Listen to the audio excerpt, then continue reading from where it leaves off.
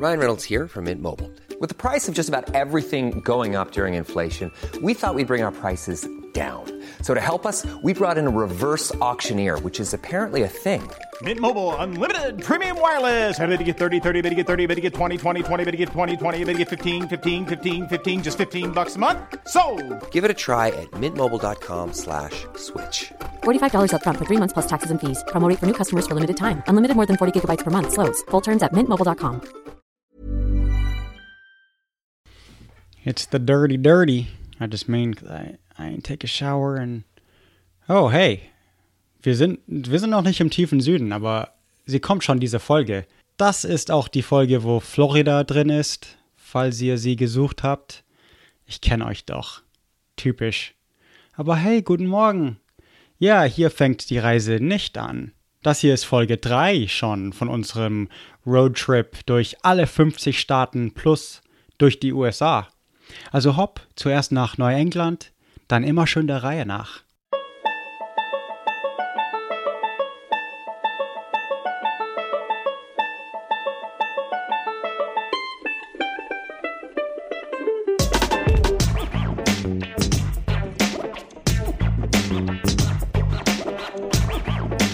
Wir sind aber schon eine Weile im Süden und hier müsst ihr wissen, wir sind hier nichts weiter als Scalawags oder Carpetbaggers.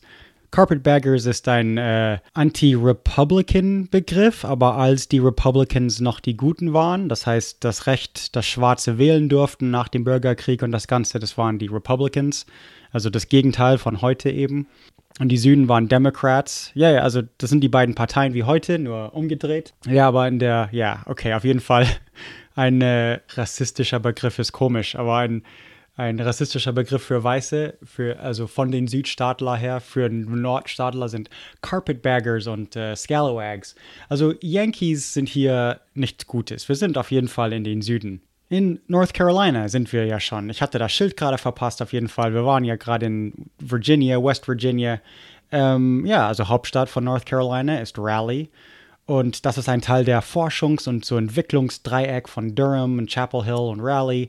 Das ist das größte so Forschungspark der Vereinigten Staaten. Silicon Valley muss irgendwie zweites sein, aber was nicht Tech angeht, keine Ahnung. Die größte Stadt ist Charlotte. Südlich von hier sind South Carolina, logischerweise, und dann Georgia noch weiter und auch westlich, Tennessee direkt im Westen, Virginia, wo wir gerade herkommen, aus dem Norden, und an die Atlantik im Osten. Es hat 10 Millionen Einwohner, aber wir sind in einer neuen Region, viel weiter südlich, als wo die Reise anfing. Das heißt, selbst die Indianersprachen, Lebweisen und Sitten damals sind hier völlig anders als bisher. Man sah Gebäuden, die so ein bisschen pyramidenförmig waren, aber mit einem flachen Dach. Und 1540 rum gab es viele Stämme von die Roanoke, Pamlico, Choanoke, Cape Fear Indianer, Waccamaw. Es sind auch mehrere Sprachen. Es gab die Algonquin-Sprecher, wie auch in Virginia, und die eben eher an der Küste wohnten. Und dann gab es auch Irokesen sprechende Indianer, inklusive die Cherokee schon. Da fängt schon diese Region an. Das war ja gerade eine Folge, Pfad der Tränen. Die sprechen eine ganz andere Sprache wie Pocahontas und diese Indianer. Und dann auch die Südost-Siouan-Tribes. Sioux, das sind die eigentlich, die man heute mit so North Dakota und der Prärie und Büffel und Tipis und das Ganze verbindet. Aber hier wahrscheinlich eher weniger. Aber sind so die Nachkommen der Mississippi-Kultur, die Siouan-sprechende Stämme. Die ersten europäischen Entdecker in der Region waren die Spanier, also wir sind schon so weit südlich. Hernando de Soto ist ein Name, den ich, glaube ich, hier in dieser Folge zum ersten Mal erwähne, aber den wir jetzt häufiger hören werden. Knapp zur gleichen Zeit mit Jamestown. Jamestown ist die erste Kolonie, die ein bisschen überlebte. Originales Jamestown wurde auch hier und da verloren, aber dann wieder entdeckt.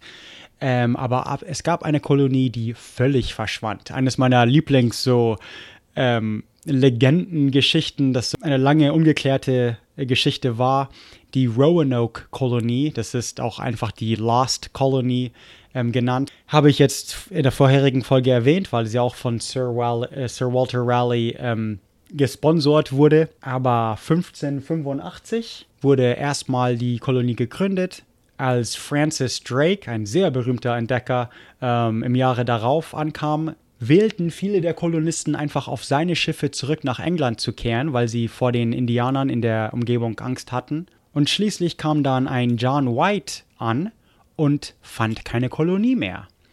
Und hier fängt die ganze so gruselige Legenden an. Ding ist, also ein Krieg mit Spanien, also zwischen England und Spanien, brach aus und dann konnte man 3 Jahre irgendwie nicht mehr zur Kolonie reisen. Und als man dann also es ist nicht so, dass sie verschwand, also man fand die verlassene Kolonie und mit keinen Zeichen von nichts, außer das Wort Croatoan, Croatoan, in Großbuchstaben auf einem Baum geritzt. Okay, und das war jetzt 1587, also bloß, was habe ich gesagt? 2 Jahre, nachdem sie überhaupt gegründet wurde, ungefähr sowas. Lange wurde gedacht, dass die einfach von den Indianern geschlachtet wurden, aber es gab keine Knochen, keine Überreste und auch keinen anderen archäologischen, also es gab keine europäischen Funde in den naheliegenden Indianersiedlungen. Dass man nichts findet, ist ja kein Beweis von nichts und deswegen hatte die Legende so Jahre lang war das einfach die Theorie. Das ist jetzt, die Geschichte geht jetzt auch hunderte Jahre weiter. Also für 400 Jahre oder so suchte man nach der Kolonie, gab es tausende Theorien oder man dachte, vielleicht sind die Indianer ein bisschen bleicher in der Region, weil sie sich gemischt haben. Vielleicht ist es die wahrscheinlichste, weil sie einfach am Verhungern waren und deswegen zu den Indianern einfach also praktisch betteln mussten und sich dann einbürgerten. Vielleicht ist es auch nicht so einfach, weil wir es einfach nicht genau wissen. Da gibt es immer heute noch, alle paar Jahre Dokumentarfilme drüber und so weiter. Also Roanoke, Roanoke. Das ist eine sehr spannende Geschichte. Die anderen Theorien sind, dass die Spanier sie vernichtet haben und vielleicht dass es ein paar Überlebende in Jacksonville, Florida gab. Es gab dann auch so wieder einen Hoax, dass man weitere Beweismittel in den spät 30er und früh 40er fälschte. Ja, also ich glaube einfach Hoax. Ich glaube, das ist nicht reell. Da gibt es Leute, die immer noch daran glauben. Dann gibt es auch eine alte Landkarte, die wieder entdeckt wurde, die von 1585 stammt. Dann 1993 in eines der Hurrikane wurde ein bisschen was bloßgestellt. Also da hat man wieder was entdeckt, archäologisch gesehen. Und dann in den 90ern gab es eben das Croatoan Project, wo man dann wirklich Archäologie in der Umgebung und den Inseln, also Croatoan ist eine Insel und deswegen dachte man, vielleicht wollten die uns damit sagen, dass sie zur Insel sind. Also da hat man die Hatteras Islands, heißt das. Da hat man, glaube ich, auch nicht viel gefunden. Ein Ring, ein paar Gewehre von der richtigen Zeit. Also Möglichkeiten. Also viele Theorien sind möglich. Das wäre auf jeden Fall eine ganze Folge. Okay, also tut mir leid, machen wir weiter. Aber die nächste Story ist auch, ich glaube, gleich faszinierend, denn ich habe hier im Zimmer ein Lego-Piratenschiff, die Queen Anne's Revenge von den Pirates of the Caribbean Filmen, also von Disney mit Johnny Depp und so weiter. Aber der Pirat Blackbeard und sein Queen Anne's Revenge, den ich in Lego habe, den gab es tatsächlich. Das ist tatsächlich eine Person aus North Carolina, sonst würde ich ihn ja nicht erwähnen. Aber wenn wir jetzt ein paar 100 Jahre oder so, also 150 Jahre von dem Roanoke-Kolonie vorspulen, 1718 ist das Jahr, wo Blackbeard sein Schiff, The Queen's Anne Revenge, in der Nähe also in einer Bucht in North Carolina auf Grund lief und musste dann eben sein ganzes Piratengut und keine Ahnung und seine Crew in kleinere Boote verlagern. Er wurde, also da gab es so, es war ein Privateer, nicht unbedingt Pirat. Das heißt, von den Engländern her gesehen war es völlig legal, manchmal französische Schiffe, aber meistens immer spanische Schiffe zu überfallen. Das war so Kriegsbeute und alle Zivilisten, die das machen wollten, bekamen so einen Zettel Und ja, also auf jeden Fall, Blackbeard trieb es ein bisschen zu weit. Blackbeard selber, so die ganzen Legenden mit den zischenden, rauchenden, so Kanonen-Dings, Fuse? Docht? Nee, keine Ahnung.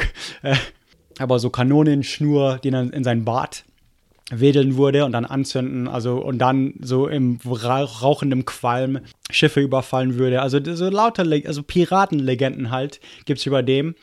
Da gibt es auch ein paar skurrilere Geschichten, sind halt Piraten. Aber ja, hat auch also die Tochter von der Gouverneur von Virginia oder so geheiratet. So lauter Skandale und steht eigentlich ewig auf der Liste. Das sollte eigentlich eine Folge werden. Super faszinierend, das Ganze. Aber auf jeden Fall so 1650 rum schon sah man so die Siedlungen von der Virginia-Kolonie Richtung Süden hier in North Carolina kommen. 1663 gab Charles II. Von England dann eben die Erlaubnis, eine Kolonie zu gründen. Und nicht, dass er jetzt es nach sich selbst benannt hat, Charles II., Carolina. Nee, sondern er hat es nach seinem Vater benannt, Charles I.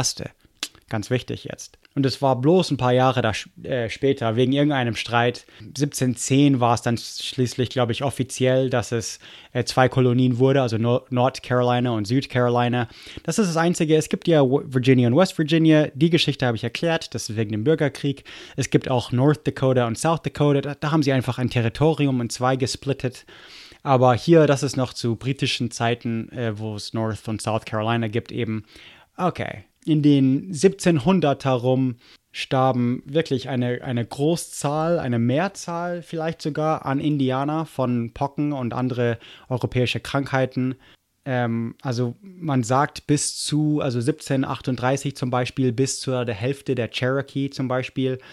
Also das habe ich ja in der Folge erwähnt, Pfad der Tränen. Aber zuerst wurde die Hälfte von Cherokee von Pocken getötet, dann die Hälfte von den Überlebenden von weißen Siedlern und so weiter und dann die Hälfte von denen im Pfad der Tränen und dann also immer so ein Drittel. Es gibt jetzt so vielleicht 2-3% von Cherokees, die es einmal gab.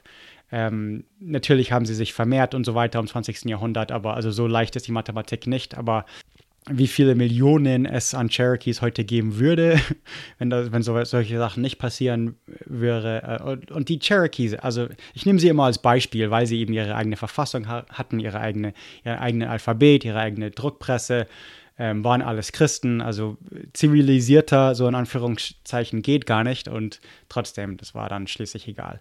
Alright, aber ja, das ist Carolinas, Georgias auch, Tennessee auch, die wohnten in der ganzen Umgebung. Alright, auf jeden Fall, North Carolina ist eben damit eines der ersten 13 Original-Dings, auch mit Südcarolina. Wir gehen ja noch in den tiefen Süden, diese Folge. Hier also der Unterschied zwischen North Carolina und South Carolina, die nicht im tiefen Süden sind. Und später, also Mississippi und auch Nordflorida, aber Georgia und Alabama, Louisiana auch in der nächsten Folge. Das sind wirklich so die Plantagenstaaten, wo man schwarze Sklaven in Ketten sich vorstellen kann. Hier ist es nicht ganz so. Hier waren die Bauern viel ärmer, nicht Baumwollplantagen, sondern Tabak, viel ärmer. Man tat viel mehr Arbeit selber. Es waren auch Leute, die einfach nicht an sowas glaubten, wie die Quakers oder auch deutsche Immigranten waren meist gegen Sklaven. Und hier kamen auch viele deutsche Immigranten an, weil das war so nicht das beste Gebiet wie Virginia, sondern das zweitbeste. Und so konnten dann andere, also Nicht-Engländer eben kommen, auch Schotten und Iren. Und das macht eher North Carolina aus, also so genetisch gesehen, wenn ihr wollt.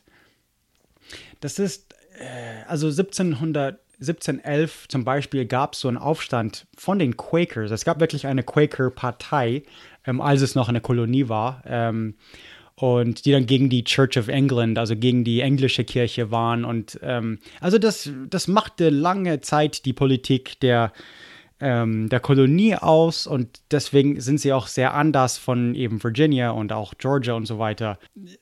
Es ist schwer, vielleicht eine Kultur zu definieren oder vor allem, wenn wir über lauter Südstaaten zu reden, zu sagen, was ist der Unterschied zwischen North Carolina und South Carolina. Stephen Colbert kommt aus South Carolina und hasst die aus North Carolina. Und so sind die halt. Ich glaube, umso ähnlicher sie sind, umso mehr hassen sie sich auch gegenseitig. Aber man sollte die zwei nicht verwechseln, okay? Es gibt zwei Begriffe, die sind komplett veraltet und kein Amerikaner wird wissen, was ihr da labert, wenn ihr das sagt auf Englisch. Aber früher, so im 18., 19. Jahrhundert, die zwei Gruppen, also die englisch abstammenden und die nicht englisch-europäischen abstammigen, die Tuckahoe, sagte man zu den Plantagenbesitzer, der englisch abstammenden. Aber ihr, Deutsche Amerikaner und so, oder auch Iren und Schotten, waren die Cohee. Und das war so ein Begriff, wiederum fast rassistisch irgendwie, aber die Tuckahoe waren eben die Sklavenbesitzenden, okay, was auch immer. Das gibt's nicht mehr. Das ist nur Geschichte, sorry. Eines der Schlachten im Unabhängigkeitskrieg wird sehr gefeiert. 1780 als 1000 Mountain Men, so richtige Hillbillies aus North Carolina, praktisch nichts mehr als eine so Militia mit Stöcken und Gewehren. 1000 organisierte britische Truppen abhielten. Der Sieg war einerseits einfach gute Propaganda, weil so irgendwelche dreckige Amerikaner trotzdem diese Redcoats, also diese organisierte britische Truppen schlagen konnten. Aber diese britische Truppen in roten Jacken waren eigentlich, kamen auch aus North Carolina oder aus Carolinas. Und das war halt der Unterschied zwischen Tories, also die Loyalisten waren die Engländer, Tories, hört man immer noch in England, das ist die konservative Partei oder keine Ahnung. Aber in Amerika gab es das auch, das waren die Loyalisten und eben die Rebellen, die Amerikaner. Und einerseits war es Propaganda, aber es hielt dann auch dass sich weitere Tories, Loyalisten sich freiwillig meldeten, für die Krone zu kämpfen. Also war schon so ein zweifacher Sieg einerseits. Es ist jetzt nicht eines der Staaten, wo die Mehrzahl Sklaven waren, wie im tiefen Süden. Da war die weiße Bevölkerung eine Minderheit.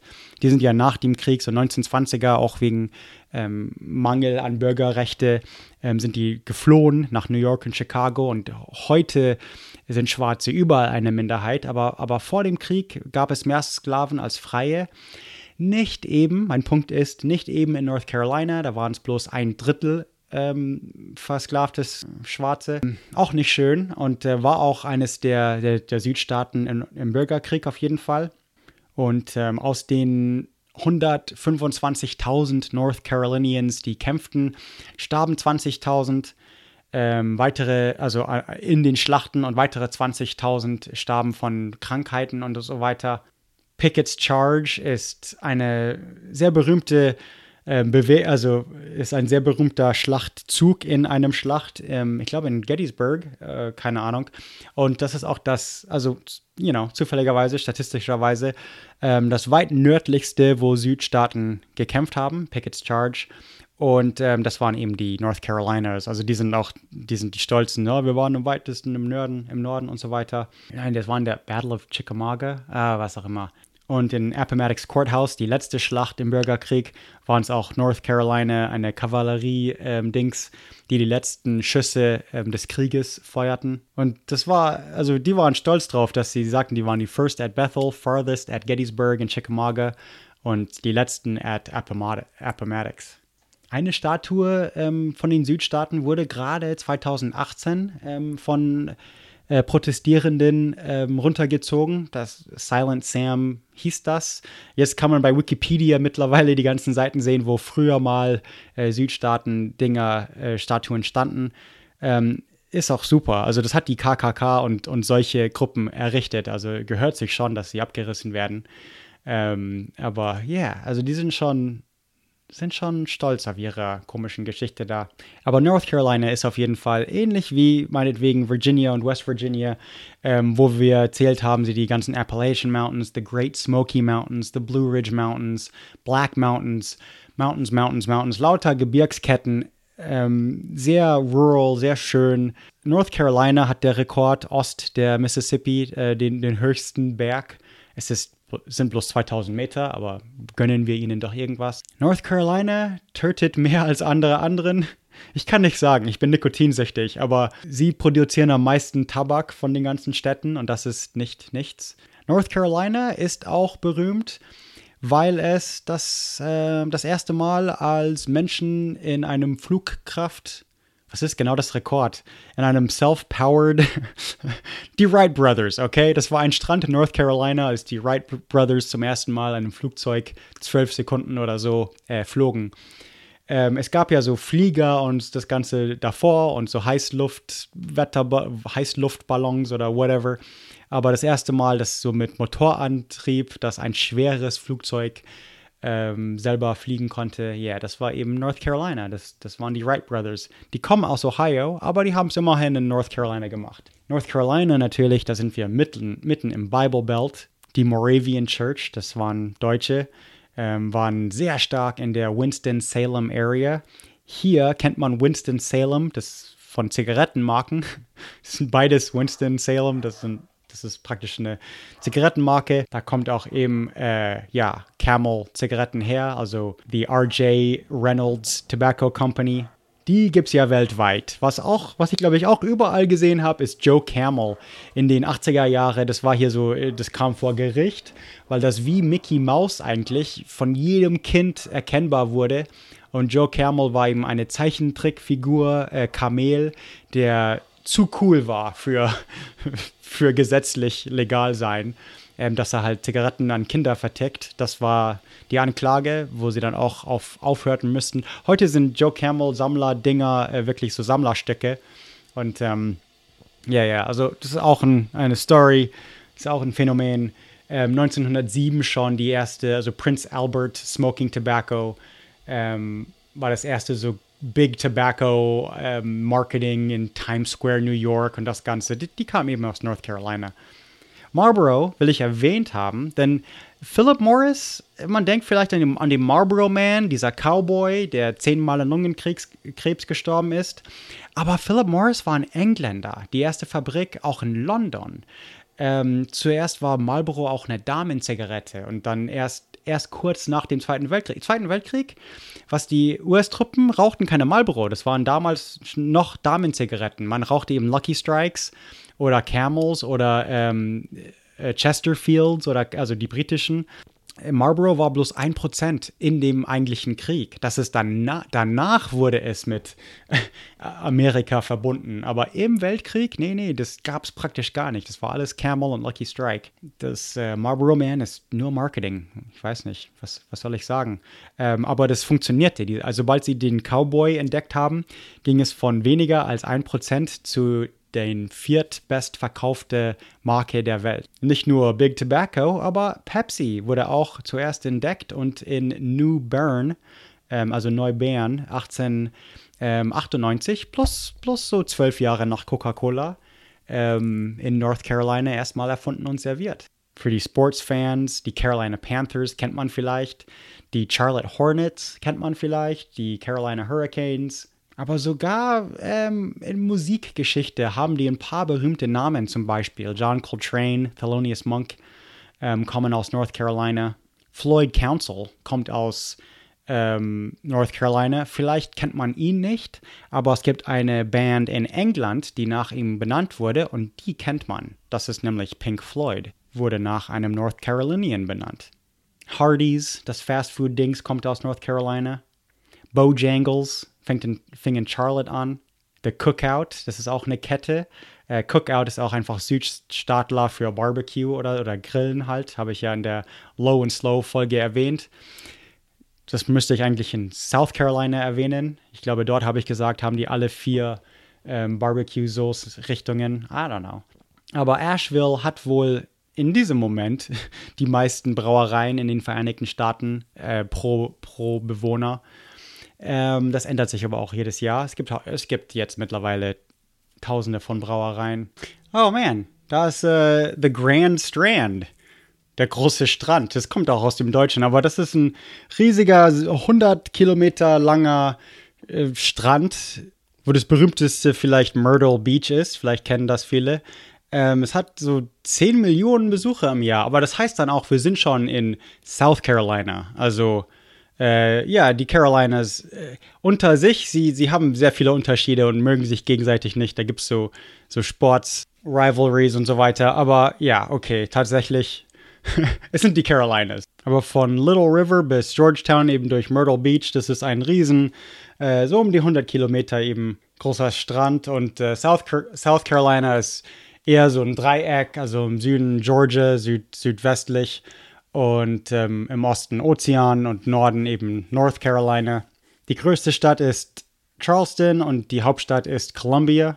Und wie North Carolina geht es Ost zu West, also eher die flachen, so an der Atlantik, die Strände und dann geht es so flach in das Land einwärts und schließlich die Piedmont und Blue Ridge Mountains, was dann so die Low Country von den anderen Regionen unterscheidet. Das erwähne ich, weil es ist von Virginia praktisch bis Georgia runter. Die haben eine sehr ähnliche Küste und also Klima wird ein bisschen heißer und schwüler vielleicht, aber und dann landeseinwärts eben Gebirge, was die 13 Kolonien erstmal davon abhielten, mehr als 13 Kolonien zu sein.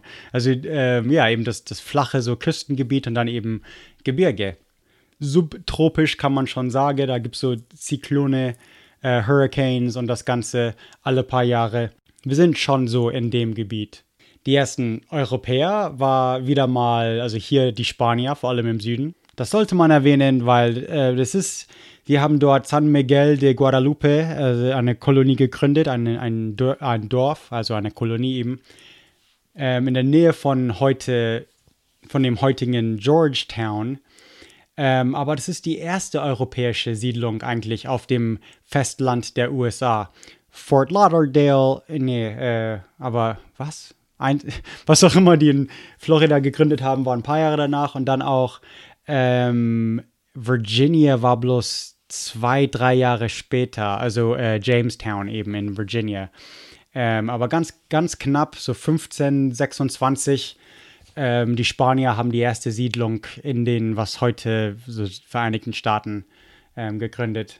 Es ist nicht das erste bestehende, so wie Plymouth Rock oder Jamestown eben. Aus den 500 Siedlern so rum überlebten 1,5 Jahre bloß 150. Das ist nicht anormal. Also die sehr frühen Siedler, so im frühen 16. Jahrhundert vor allem, die hatten eine kleine Chance. Also wie eben auch Roanoke erwähnt von North Carolina und so weiter. Aber 1540, der berühmte Entdecker Hernando de Soto, auch hier war er unterwegs. Die Spanier hatten so einen komischen Zug, nicht, dass sie es freundlich, friedlich irgendwie mit den Indianern tauschen wollen oder handeln wollen, doch vielleicht eher, aber eher besiegen und also hier eines der ersten Geschichten von Europäern in dieses Gebiet ist eben die als Hernando de Soto eben, also die Muskogee und Chelake ihn willkommen haben und auch geholfen haben und so, hielt ihm nicht davon ab, eben die Königin zu kidnappen. 20 Jahre später, also auch so Mitte 16. Jahrhundert, kamen auch die Huguenots, Huguenots, keine Ahnung, diese französischen so Glaubensbekenntnis in der Reformationszeit, die eben auch in Frankreich Probleme hatten und fliehen wollten, wie viele andere Gruppen eben dann in die neue Welt kamen. Fort Caroline, im Ehren von Charles IX. Von Frankreich. Deswegen heißt es aber nicht Carolina. Das hat Charles II. Nach seinem Vater benannt, das wisst ihr ja. Aber schließlich so 1584, das ganze Gebiet gehörte zu Spanish Florida. Also war auf jeden Fall spanisches Gebiet in den sehr frühen Koloniezeiten. St. Augustine haben die Spanier gegründet und die französischen Kolonien dann wirklich rausgetrieben. Also das ist an dem Ufer, was Massacre Fluss heißt, Massacre River.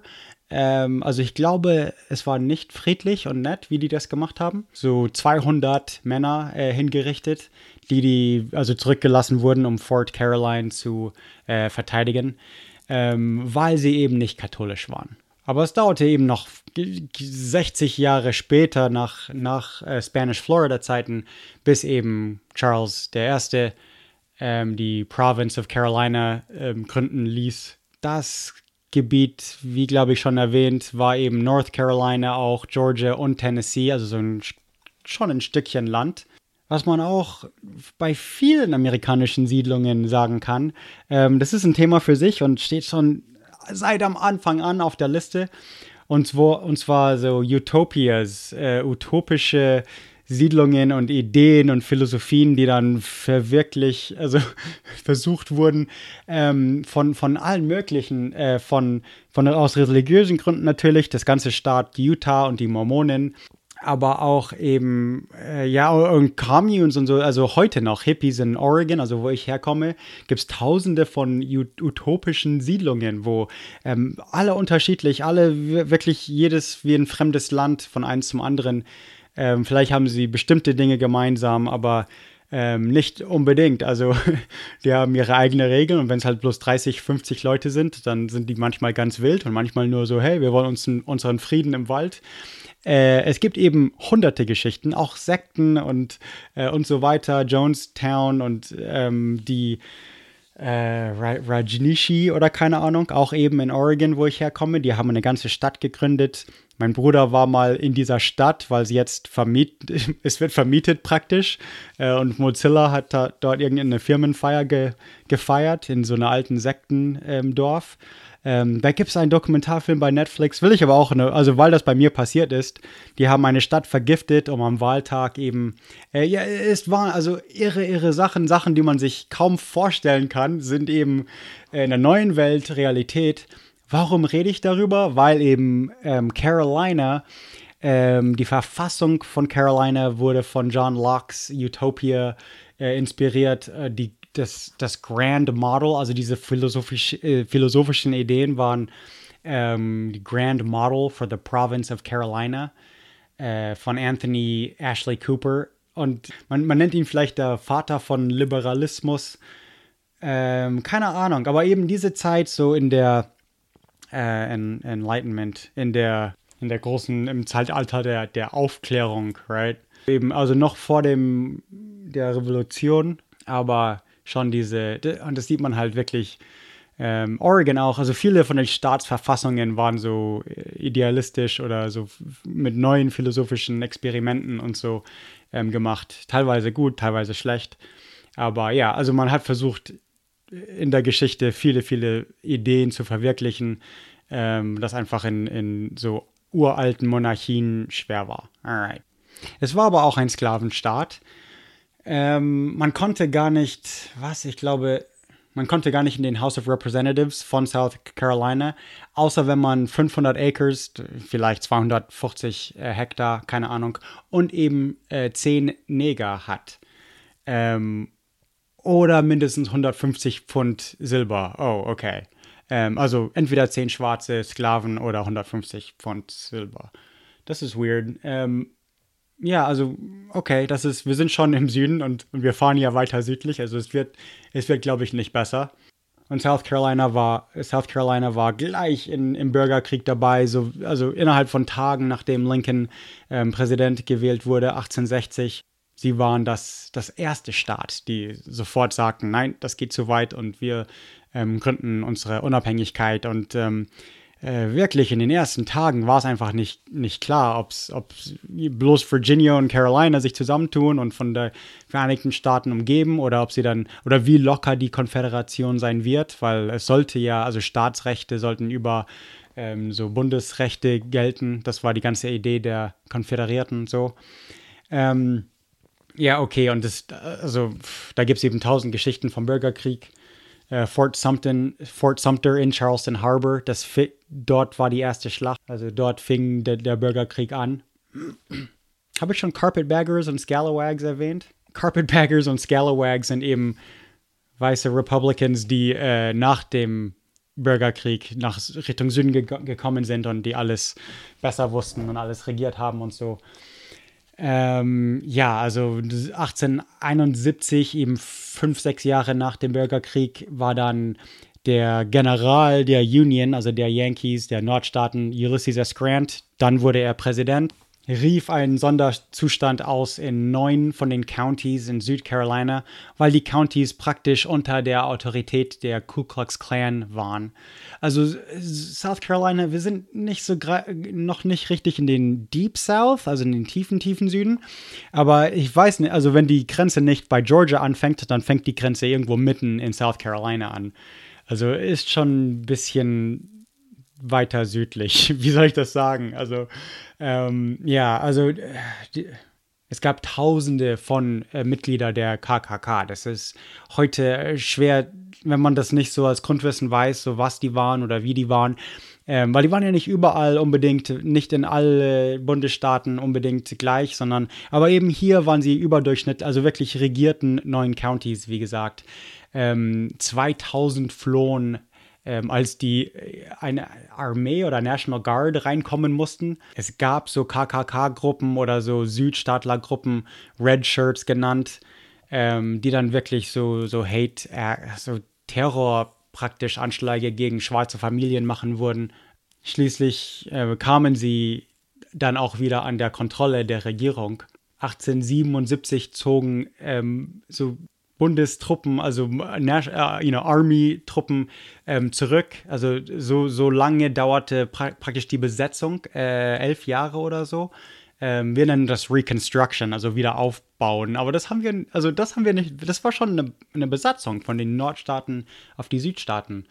Also damals waren Schwarze in der Mehrzahl, in der Deep South auf jeden Fall. Alabama, Mississippi, Georgia, Louisiana waren Schwarze in der Mehrzahl, aber heute in keines von den Staaten, weil die sind in der Zeit nach der Reconstruction geflohen.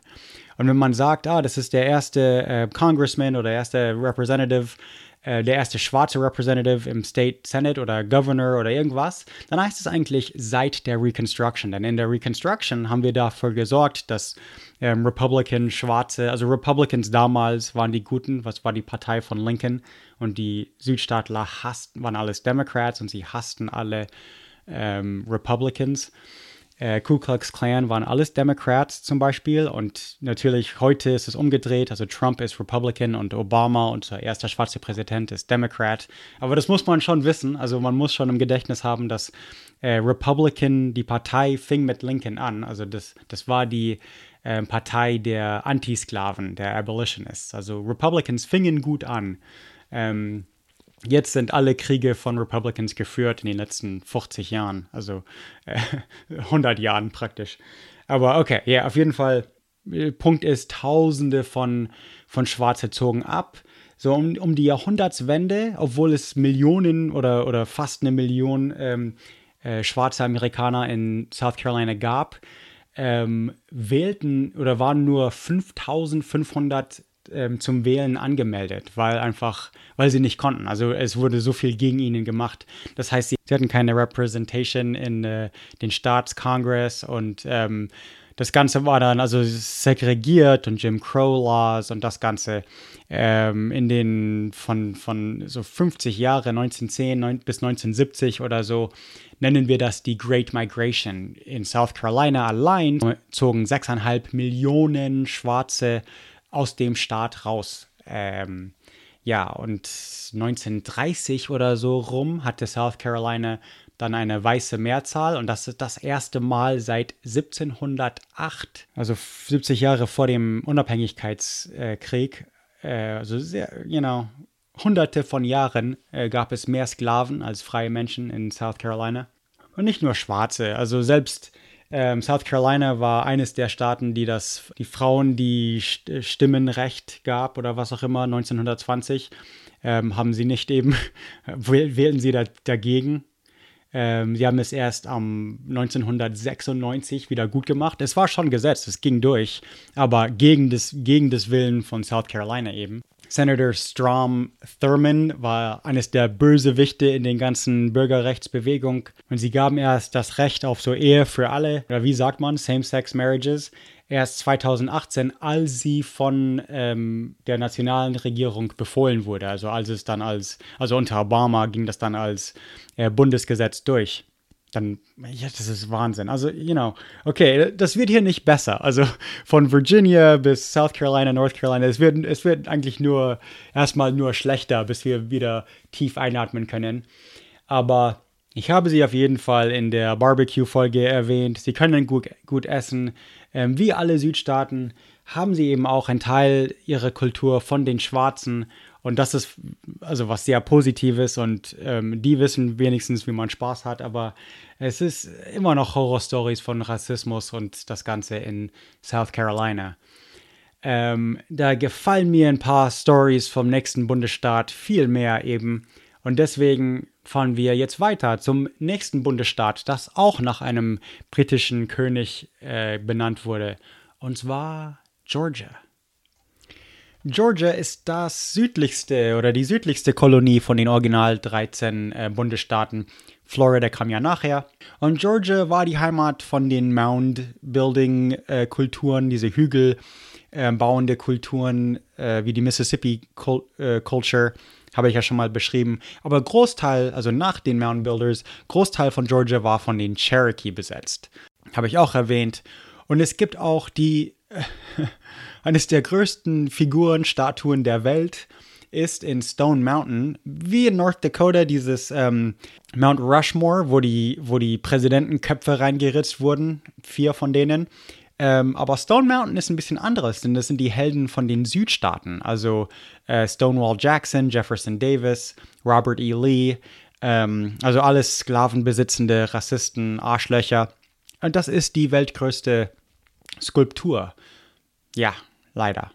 Es ist aber auch hier, wenn man vom Winde verwest sieht, Gone with the Wind, vom Winde verweht, whatever.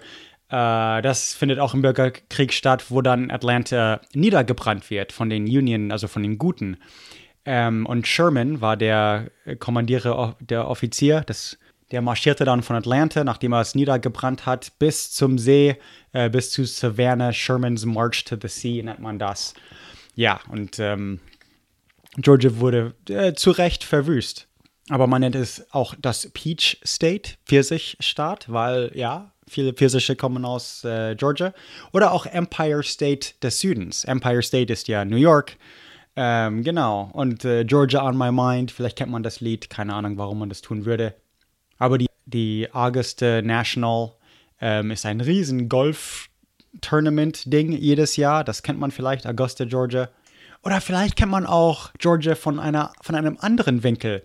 Kennt man? Oh no. Kennt man den Film 1972, Deliverance? So ein Thriller, wo Rednecks, also die Protagonisten, das ist unter anderem Burt Reynolds und Ned Beatty, Ronnie also der Vater von Angelina Jolie zum Beispiel. Genau, aber Burt Reynolds ist ja ein Mega-Superstar und ich liebe alle seine Filme, weil die sind alles ein bisschen Redneck, er ist entweder Trucker oder keine Ahnung was. Hier eben in Georgia, wo sie totale Rednecks finden, so inbred, oh Gott, also mit sich selber verwandt, I don't even know. Aber ihr kennt vielleicht das Lied Dueling Banjos, das berühmteste Banjo-Lied, das es gibt. Das kam in dem Film vor. Talk about genetic deficiencies. Isn't that pitiful? Who's picking the banjo here?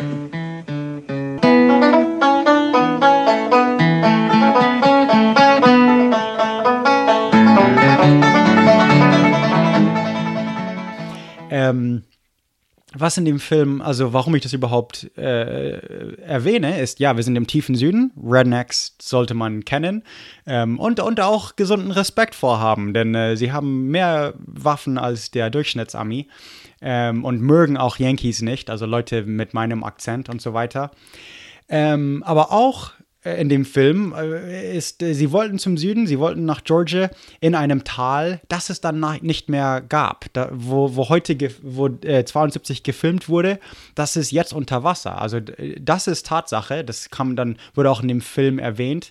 Und in dem Film, die kommen alle aus Atlanta, also auch in Georgia, aber eben die Stadt. Und wollen dann eben in dieses Tal, was dann ziemlich bald unter Wasser stehen wird und was auch dann heute unter Wasser steht. Das heißt, in dem Film kann man ein Stück von Georgia sehen, was es heute nicht mehr so gibt. Das ist jetzt unter Lake Seminole, glaube ich, oder keine Ahnung. Auf jeden Fall, Georgia ist ziemlich groß, viel größer als alle Bundesstaaten bisher. War schon, glaube ich, doppelt so groß wie New York oder keine Ahnung. Auf jeden Fall größer als doppelt so groß wie South Carolina, meinetwegen. Also bisher wahrscheinlich das größte Bundesstaat. Grenzt südlich an Florida und westlich an Alabama, nördlich eben South Carolina, auch ein Stückchen Kentucky oder Tennessee oder wo auch immer wir sind. Die Hauptstadt und die größte Stadt ist Atlanta. Und tatsächlich, wenn man jemanden von Georgia trifft, es gibt ein paar Bundesstädte, wie auch New York, wenn man jemanden aus Georgia trifft, kann man fast fragen, oh, aus Atlanta? Denn ich glaube 53% oder irgend sowas von dem ganzen Bundesstaat sind eigentlich die Stadt Atlanta. Und viele Bundesstaaten sind eigentlich so. Also Georgia ist wirklich bloß das Hinterwald von Atlanta und Savannah ein bisschen. Küste ist schön.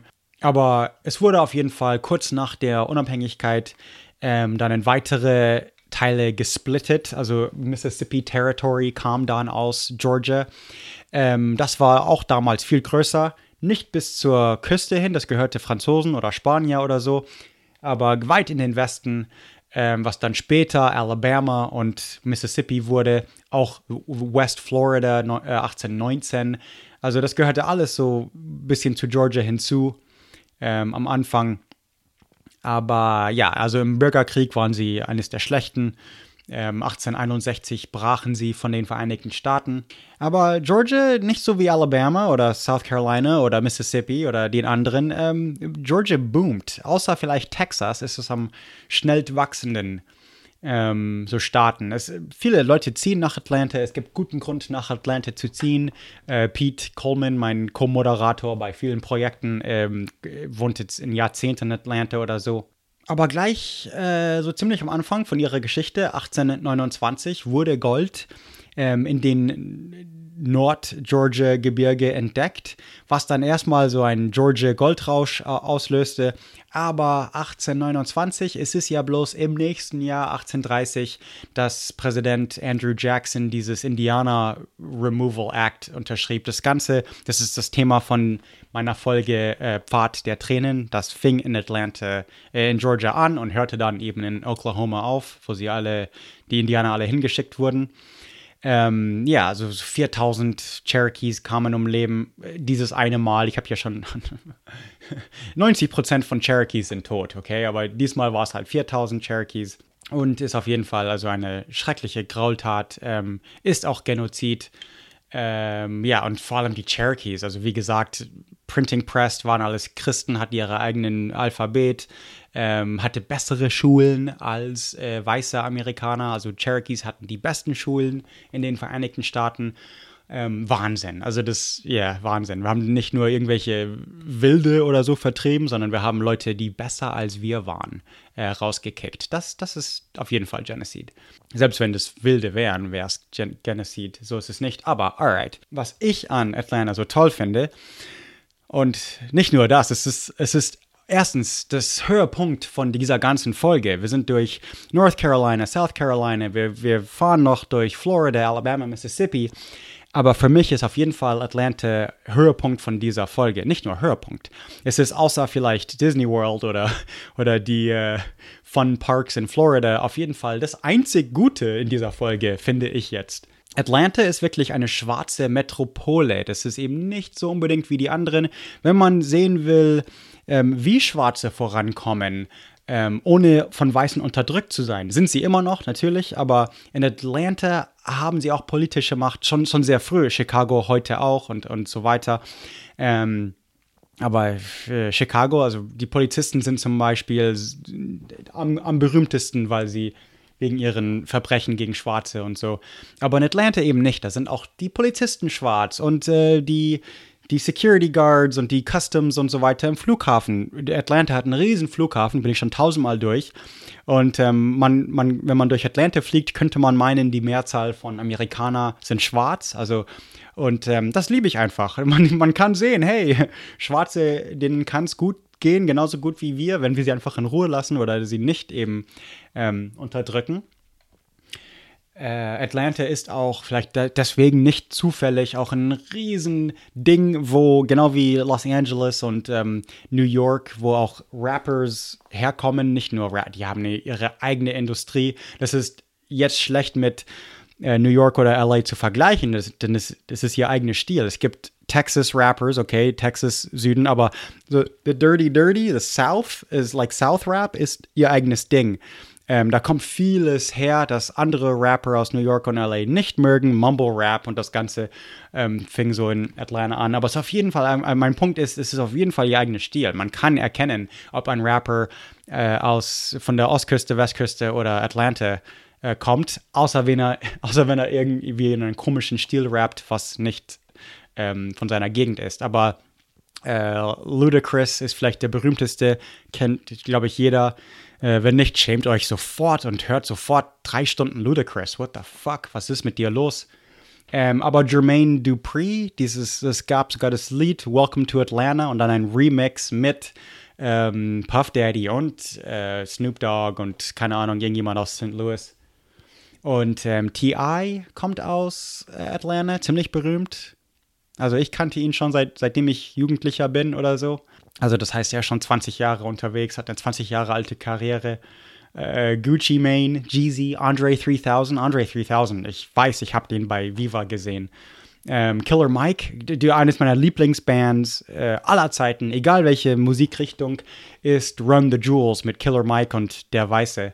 Killer Mike ist einfach Wahnsinn. Also was er auch in der Community macht, der macht Restaurants auf, hat seinen Barber, ist einfach super. Wenn man sehen will, wie die Wirtschaft von Atlanta funktionieren kann, wie eine schwarze Metropole aussieht, dann folgt einfach Killer Mike bei Instagram, wie ich das mache, und ja, da bekommt ihr eine ganz andere Seite von der Gesellschaft mit. Little John ist in jedes Lied, der einfach so Yeah, yeah singt mit Usher und keine Ahnung was. Es ist einfach der immer nur Yeah sagt. Den gibt's auch schon ewig jetzt. Waka Flocka, Soulja Boy, kam gerade in den Nachrichten, weil Nintendo ihn verklagt. Soulja Boy nimmt irgendwelche billigen Videogame-Dinger aus China und mit illegal, also gepiraten Software, auch so Nintendo-Spiele und so. So wie das Nintendo Wii, nur viel billiger, mit 300 Spielen schon drauf. Und er wurde von Nintendo verklagt, weil, das kann ja nicht mit rechten Dingen zugehen. Aber das Ganze war ein Meme bei YouTube und so weiter für eine Zeit. Soulja Boys Videospielanlagen. Lustige Sache. Was vielleicht noch lustiger als das ist 21 Savage. Das kam auch gerade in die Nachrichten. Wenn man nicht so in die Hip-Hop-Welt aufpasst, dann vielleicht ist das nicht bekannt, aber er hatte mit ICE Probleme, also unsere Immigrationsbehörden. Denn stellt sich raus, 21 Savage kommt gar nicht aus ATL. Er ist gar nicht Amerikaner. Er ist nämlich Engländer und zog so mit 7 Jahren hin oder so. Also ich könnte dann eher sagen, dass ich Deutscher bin, als 21 Savage Amerikaner. Aber das ist halt lustig. Also, alright. Ding ist, da gibt es eine ganze Kultur rum, natürlich.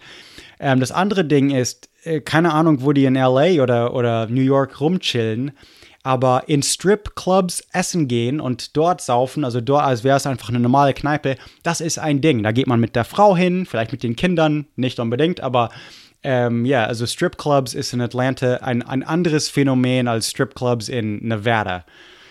Was ich damit meine ist, man geht zum Stripclubs einfach, um Abendessen zu gehen, okay? Das ist also schicker als McDonald's und warum nicht? Ding ist, da geht's, wenn man jetzt den Abend saufen will und ich habe es gibt Buffalo Wings in New York, also auf der ganzen Welt Buffalo Wings. Man geht in München zu Hooters oder keine Ahnung, da bekommt man Buffalo Wings. Buffalo ist nach Buffalo, New York benannt. Das sind die berühmtesten Chicken Wings, okay? Sind auch scharf, sollten scharf sein, wenn nicht, dann sind sie schlecht gemacht.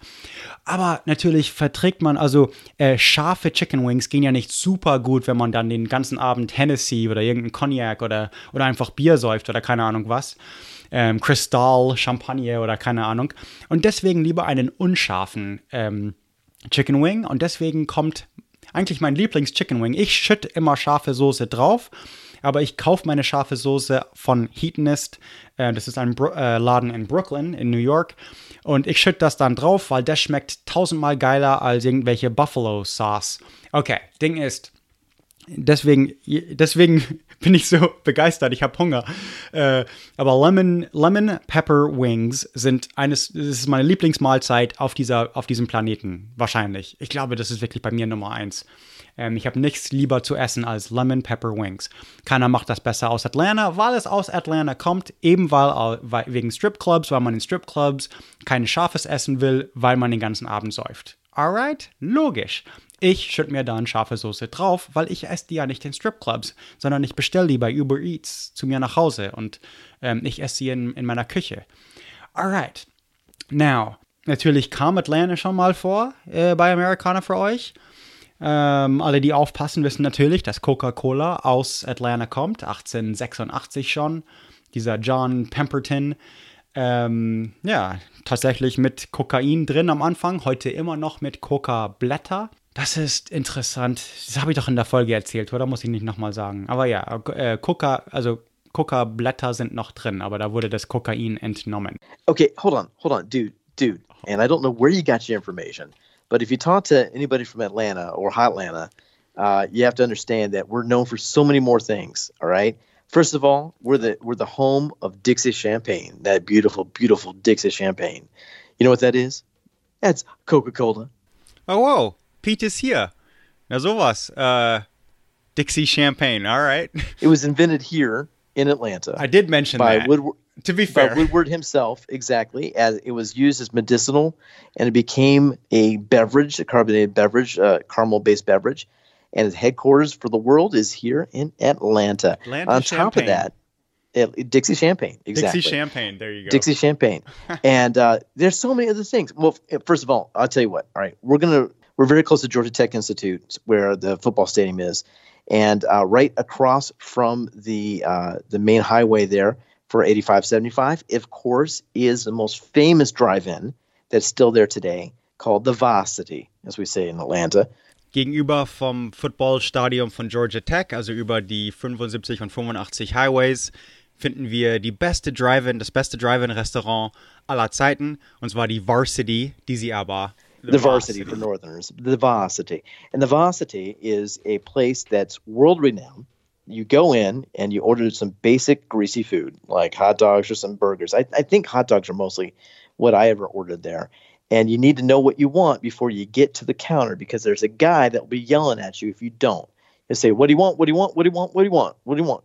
And I'm like, okay, I got it. If you don't do it, he'll put you to the back of the line. Now, you can also get a very deep-fried peach cobbler, which is not good for your tummy, but that's there. Milkshakes are great. Deep-fried peach cobbler. Let that one sink in. Yeah, let that sink in. That's amazing. You'll see... Deep-fried, also in Öl frittierten Pfirsichkuchen. Alles wird im Süden deep-fried, muss ich eigentlich erwähnen. Hush Puppies und sogar Deep-Fried Ice Cream, also so wie ein Wiener Schnitzel. Wir sagen auch teilweise Breaded oder Schnitzel Art. Das wäre sowas wie Pfirsichkuchen auf Wiener Art. It's fucking crazy. Pictures of presidents, famous singers, they've all been in the Varsity. And it's a drive-in still. It's been around since the 20s. So, kind of cool. It's kind of cool. Und ihr wisst schon, was ich mit Drive-In-Restaurant, also man fährt mit dem Auto hin, man steigt nicht aus dem Auto, jemand kommt zu dir und nimmt die Bestellung, oder es geht über Radio, oder es kamen teilweise Leute auf Rollschuhen raus. Genau, das aus den 50er Jahren, und das ist eben ein Drive-In, und die gibt's noch.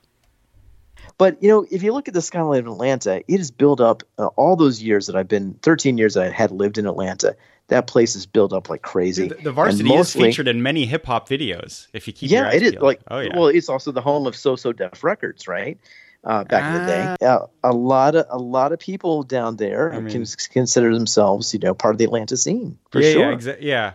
Absolutely. Yeah. But I would say that, besides it being a town of a lot of Southerners, you have a lot of people that consider Atlanta really the de facto capital of the South. Die Varsity kommt nicht nur in Hip-Hop-Musikvideos vor, sondern viele würden Atlanta wirklich die Hauptstadt des Südens nennen.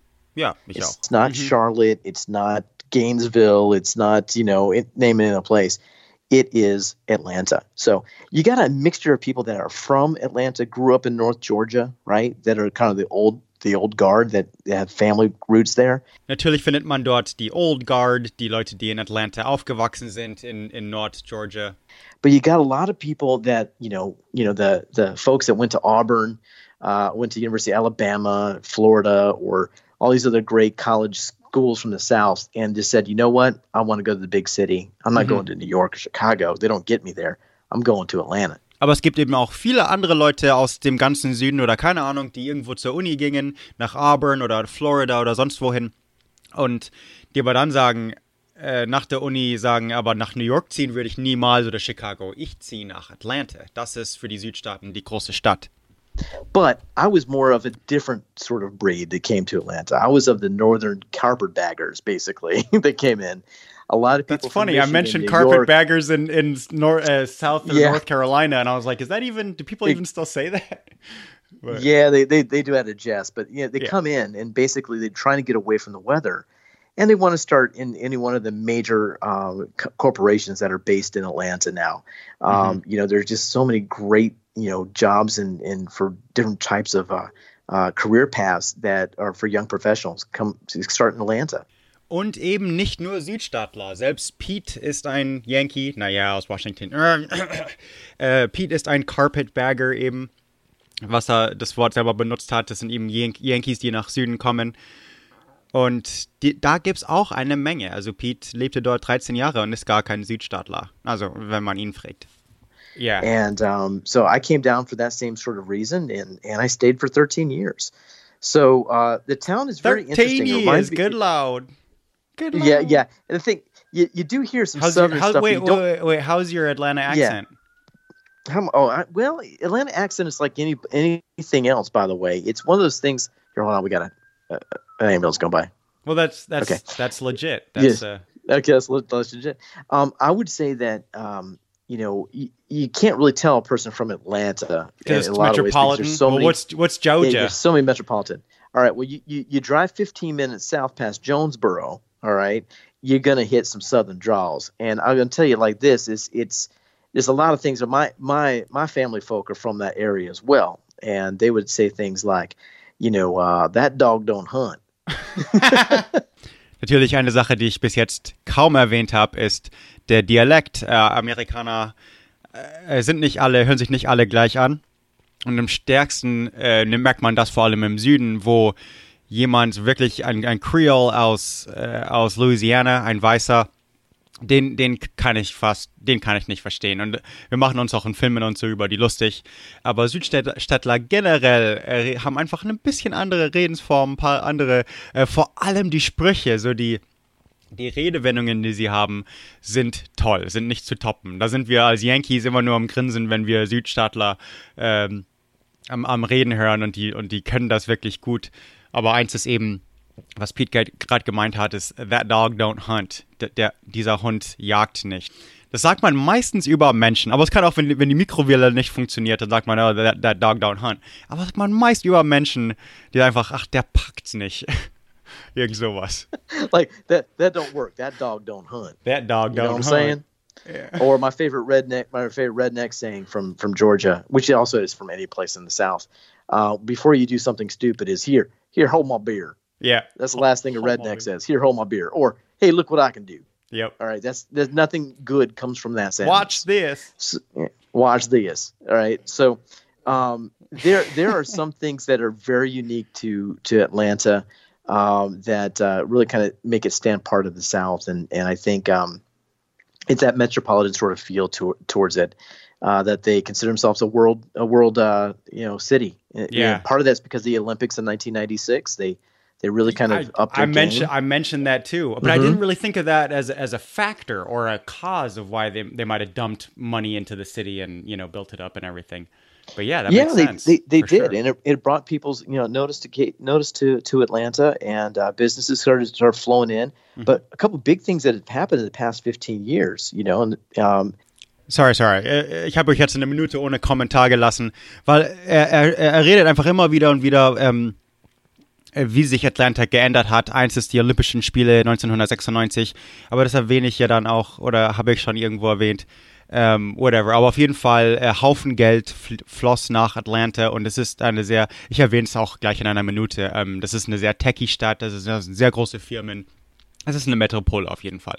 It's become one of the non-Hollywood locations for movies and film. Dude, I talk about that TV. a lot. Yeah, Marvel's down here quite a bit. Yep. You know, they film. If you watch half those Walking movies, Dead. Remember we were talking about Walking Dead when it came out, and you were like, "Oh, that's downtown Atlanta." Yeah, so obvious. The year I moved, the year I moved overseas, The Walking Dead was being filmed down on Lucky Street, which is kind of a weird thing to say, but it was down on Lucky Street downtown, and they had hundreds of extras that were dressed up as zombies in that first pilot episode. Remember when Rick Grimes was going downtown on his horse? Wow, warum reden wir jetzt plötzlich über Zombies? Ich werde das, glaube ich, gleich erklärt gehabt haben. Aber Atlanta ist auch so eine Art Hollywood, da wird viele Filme gedreht, unter anderem eben Walking Dead im gleichen Jahr, als Pete nach Prag zog und er kann sich erinnern an hunderte Leute in Zombie-Kostümen und hat das Ganze so mitbekommen. Aber da gibt es viele, viele, viele Beispiele von Filmen, die in Atlanta gedreht wurden, auch wenn sie nicht immer da stattfinden. And he turned the corner and he saw all the zombies and they ate the horse and he climbed inside a tank. Yeah, that's down by Lucky yep. Street. Mm-hmm. Yep. And I do remember watching people when I was driving home from work going, what the hell's going on? I know this is Monday and it's a rough day at work, but everyone looks dead. Everyone looks dead. Jeez. Yeah. Yep. So yeah. I was actually at a couple movie sets. The movie We Are Marshall, which was about one of my other alma maters, Marshall University, and the plane crashed in 1970. Wow, Bremse, bisschen Grundwissen hier. Ich habe ja erklärt, dass Pete unter anderem auch in West Virginia lebte und zu Marshall University. Wenn man Pete bei Facebook folgt, sieht man oft Go Green, Go Herd, Thundering Herd. Das ist alles Marshall. Die haben Büffel als Maskottchen. Er hatte hat immer noch in seinem Schreibtisch in Prag einen riesen Buffalo-Kopf hängen. Viel zu groß für so einen kleinen Schreibtisch. Und das ist eben lustig. Und das ist eben Marshall University. 1970, die größte Tragödie in NCAA-Sportgeschichte ist, als am 14. November das ganze Footballmannschaft, das sind also 75 Leute insgesamt. Eine Footballmannschaft haben ja so 50 Leute, nicht 11 wie Fußball.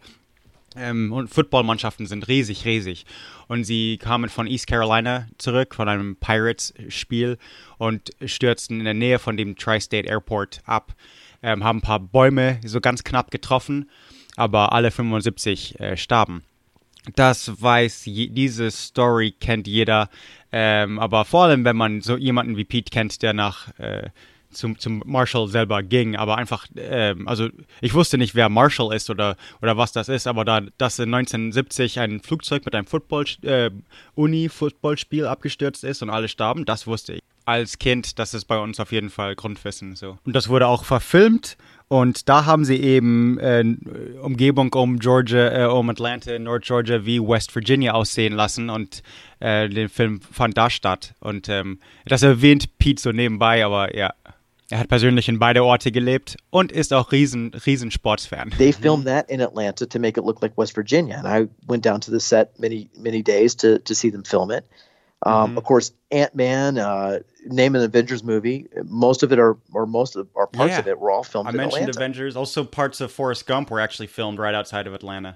Mm-hmm. Some of those plantations. The list goes on and on. Yeah. Because people in Atlanta don't have all these crazy unions or taxes.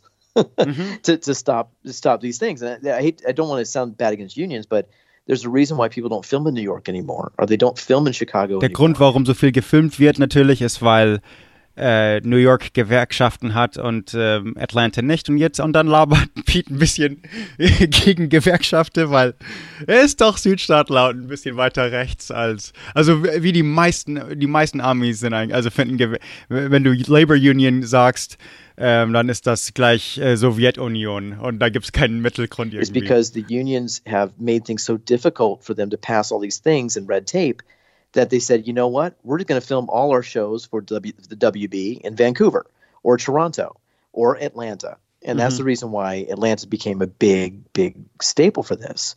So it's not uncommon for you to maybe go get a hamburger at the Varsity. You might run into some famous people, taking a break. Yep. From their movie shooting. Das heißt, wenn du in diesem Drive-In, also dieses Varsity-Restaurant rumhängst, das kann ja sein, dass du dann irgendwie plötzlich Prominente reingehen für einen schnellen Burger. It happens. Yeah.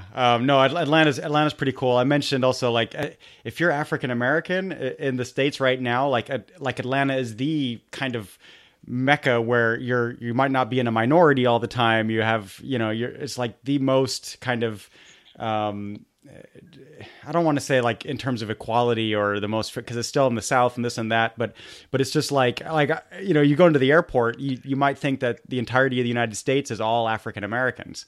And you're just the thing is that it's a large population of African Americans because they call themselves Chicago and Detroit are northern free cities, whatever. But Atlanta is like there's just so many more of them that you see like, oh, this is what it could be like if there was a whole industry that Yeah, I mean, there's stuff like that too. I think that it's a strange sort of dynamic because you've got.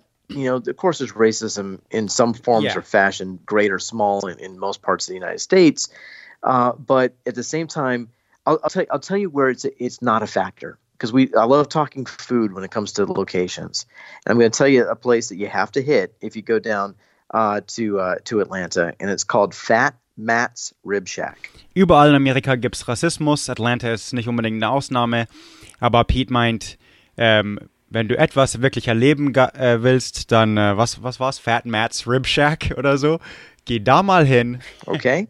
The place is literally a shack. It's not enough room to put in more than 20 people. Mm-hmm. And what it is, it's the best baked beans that you'll have. It's the best coleslaw you'll have.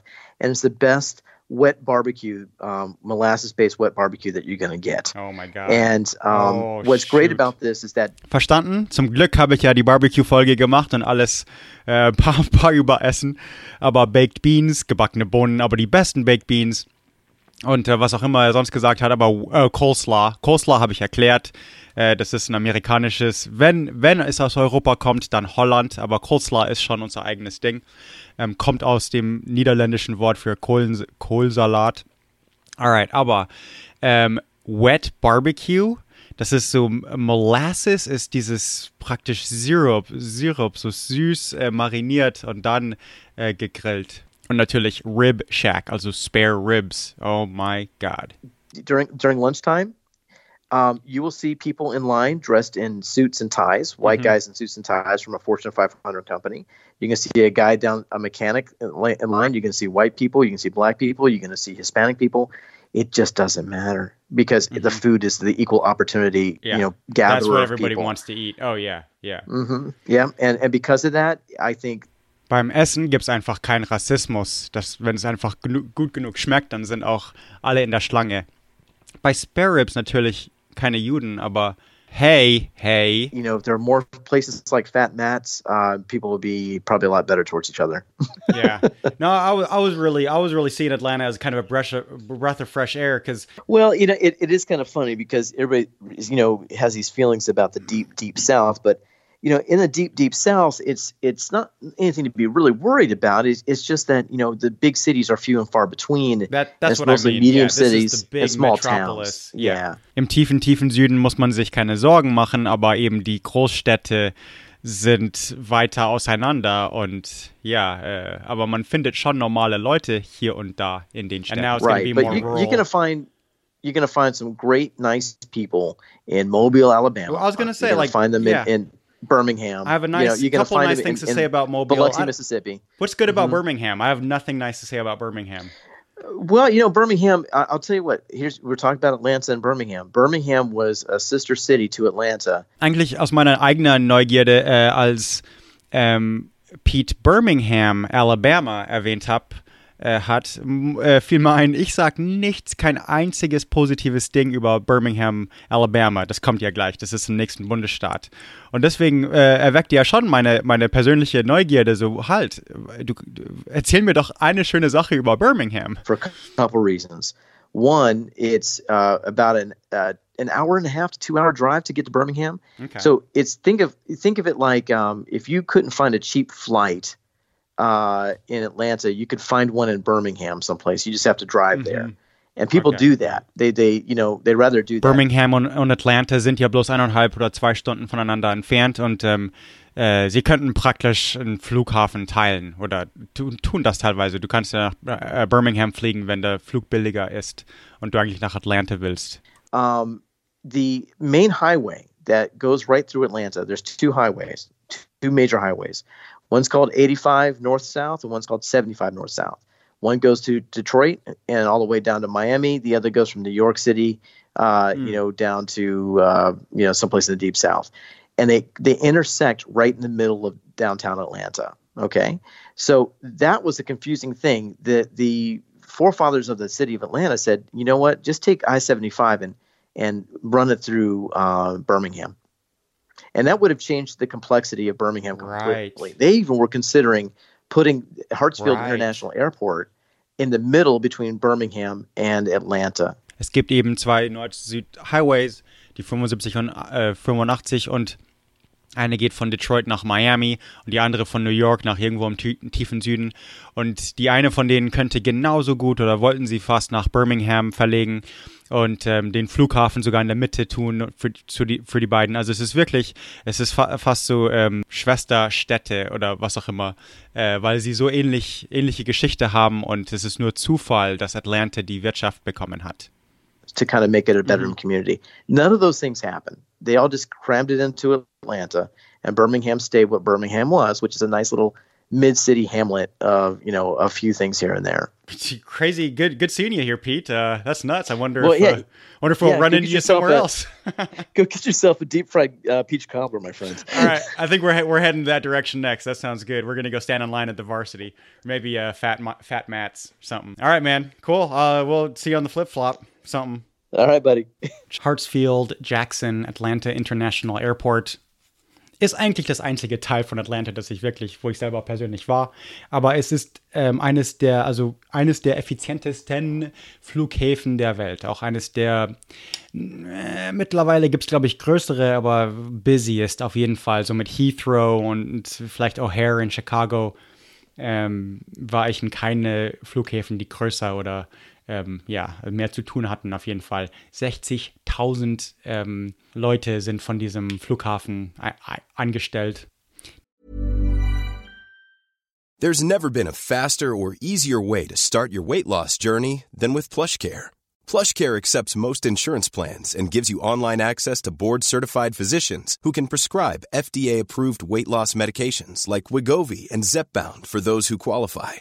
Take charge of your health and speak with a board-certified physician about a weight loss plan that's right for you.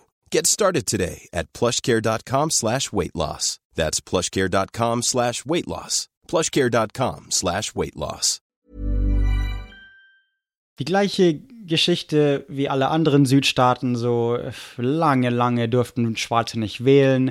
Es gab einen Poll-Tax, was Arme verhinderte, dass Schwarze wählen konnte, 1877, aber das dauerte 70 Jahre, bis Dinge langsam fair wurden, fast 90 Jahre.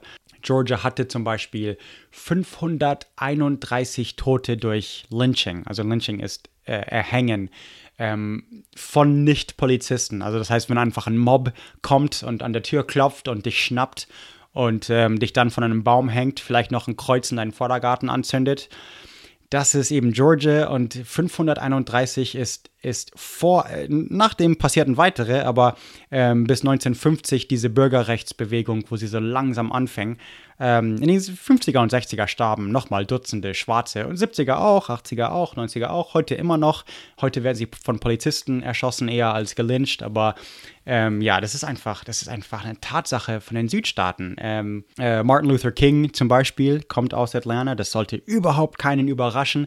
Wenn diese Aktivisten nicht aus Berkeley kommen, also wie Black Panther Party und so weiter, dann kommen sie eben aus Atlanta. Und 1996 wurden die Olympischen Spielen dort gehalten. Ich kann mich daran noch erinnern. Ich hatte jahrelang eine Coca-Cola-Dose von den Atlanta Olympics und keine Ahnung. weil Coca-Cola von dort kommt und das war whatever, lass mich in Ruhe.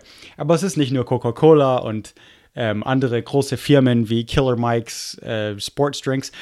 Killer Mike, habe ich schon mal erwähnt? Ich weiß nicht, da gab es eine Show, das ist bei Netflix bei uns, aber der hat so Bloods and Crips zusammengebracht und die haben Cola gemacht, Blood, was ist es? Crip Cola und Blood Pop oder irgend sowas. Mit super Logos, mit Marketing-Teams und dass Gangs was Legales zu tun haben. Okay, aber außer Coca-Cola und das Ganze, Home Depot kommt aus da, das ist ein Riesending. UPS, das ist die Post-Ding. Aflac, Southern Company, Anthem, Honeywell. Honeywell ist riesig. Ich glaube, die Hauptsitz von Honeywell, da war ich auch mal angestellt. Ich glaube, das war eigentlich Dearborn in Arizona, aber okay. Auf jeden Fall, also 1000 Firmen sind in Atlanta. Das ist eine also wirtschaftlich ziemlich wohlhabende Stadt auf jeden Fall. Die haben aber auch eine Filmindustrie. Und das wisst ihr alle, das habt ihr alles mitbekommen, wenn man zum Beispiel Stranger Things gesehen hat. Also ich nehme einfach mal an, dass es jeder gesehen hat. Da kann ich ruhig spoilern, denn wenn nicht, ist das wirklich eure eigene Schuld. Stranger Things ist ein bisschen im Format wie E.T., ein bisschen im Format von Freddy Krueger, also so 80er Fernseher und Gruselfilme und so. Das ist eine Gruppe Kinder, also für mich super Nostalgie, weil ich wäre genau in dem Alter praktisch in den 80er, als das Ganze stattfindet, ein paar Jahre jünger vielleicht. Aber ja, das ist alles so Atlanta und Umgebung Stadt. Und natürlich The Walking Dead. Ich weiß nicht, wie das auf Deutsch heißt, aber Walking Dead findet dort statt. Das wisst ihr alle. Das ist sofort erkennbar. Das kann nirgends anders als Atlanta sein. Warum sind so viele Zombies schwarz? Ja, weil es in Atlanta ist. Klar. Vampire Diaries, Passengers, okay, aber Forrest Gump findet natürlich in Alabama statt. Ja, das wissen wir. Greenbow, Alabama, was es nicht wirklich gibt. Aber wurde tatsächlich eigentlich eher in Georgia gefilmt. Hunger Games, Hunger Games ist Sci-Fi und da wurde vieles geändert. Aber Black Panther, Captain America, Civil War, also selbst Marvel-Filme finden teilweise in Atlanta statt. Jimmy Carter, der beste Präsident, den wir hatten, außer Obama, kommt auch aus Georgia. Er gab seine Erdnussfarm auf, als er Präsident gewählt wurde, was einfach so als Beweis, dass er so das Gegenteil von Trump war, der immer noch seine angeblich Milliardenfirma behält als Präsident. Also korrupter geht gar nicht. Jimmy Carter hat seine Erdnussfarm aufgegeben. Come on. Yeah, aber wenn man ein bisschen weiter zurückgreift, Matlock, das kennen alle Deutsche. Wir gucken das nicht so, aber Matlock kommt bei euch immer noch, glaube ich, ihr komischen Leute. Das ist in Atlanta. Das hört man, im Englischen hört man das sofort vom Akzent. Oh, das ist Georgia Südstaatler, also The Dukes of Hazzard, was heute als ein bisschen rassistisch gesehen wird, weil sie so Konföderationsflagge auf dem Dings war. Aber damals sah das keiner als rassistisch. Also sonst, es gibt auch, also einfach, wenn man Sportsfan ist, die Atlanta Braves, Atlanta Falcons, Atlanta Hawks, sogar irgendein Fußballteam, wo ich den Namen nicht kenne. Das ist alles schön und gut. Aber ich weiß schon, du zappelst so. Du willst unbedingt zu, wohin willst du eigentlich? Was willst du in Florida? Zu Trumps Mar-a-Lago? Willst du mit dem orangenen Chido Benito golfen oder was? Nein. Ich meine, also ich freue mich auf Florida absolut negativ. Müsste ich aus irgendeinem Grund nach Florida, würde mich das nerven, stressen und ärgern. Miami kann ich, okay, ein bisschen Neugierde ist da, genauso wie ich Belarus sehen will oder Jemen zu Kriegszeiten oder so, aber aus Urlaubsgründen, würde ich nicht unbedingt. Ich würde lieber nach Somalien als nach Miami. Spielen wir doch mal ein Spielchen, ja? Also um hier mal einen Punkt rüberzubringen, google doch einfach mal, und ich mache das hier auch, Florida Man und deinen Geburtstag. Mach einfach. Florida Man, deinen Geburtstag, Google. Und was zuerst kommt ist, Florida Man ergibt sich weil er seinen erfundenen Freund, Imaginary Friend, also seinen Fantasiefreund ermordet hat. Und so begibt er sich zur Polizei. Das ist irre? Das ist weird? Nein, das war bloß Zufall, das war bloß Google. geben wir mal einfach Florida Man und unser Geburtstag von unserer Nation, 4. Juli, Florida Man. Florida Man verliert einen Teil von seiner Hand in 4th of July Fireworks. Okay, das war fast so offensichtlich. Vielleicht das Geburtstag von meinem Bruder. Florida Man verhaftet, weil er Würste an seiner Mutter warf. Auf seiner Mutter warf. Dude. Versteht ihr, was ich meine? Florida Man, wenn Florida Man Batman oder Superman oder irgendein Held wäre, dann wäre Florida Man der beste Komiker aller Zeiten. Sagen wir einfach mal 1. Januar. Florida Man, January 1st. Oh Gott. Florida Man steckt Samen in das Wasser von seiner Kollegin. You see what I'm saying? Oh, da gibt's ein zweites. Florida Man greift McDonalds-Arbeiter an über Strohhalm. Soll ich weitermachen? Okay, February, was ist von meiner Ex? Let's see. Florida Man verhaftet, nachdem er droht, Lana Del Rey zu kidnappen. Florida Man wirft Toilette durch durch Schulgebäude, School Building, School Board, also wo die Administration der Schule sitzt. Ja, was soll ich sagen? Was ist am Weihnachten passiert? Florida Man, December 25th. Florida Man had quite a year, 2018. Florida Man used weather balloon to make suicide look like murder. Aha, Florida Man benutzte also einen Wetterballon für Selbstmord, damit es wie Mord aussah, damit es eine Ermittlung gibt in seinem Selbstmord.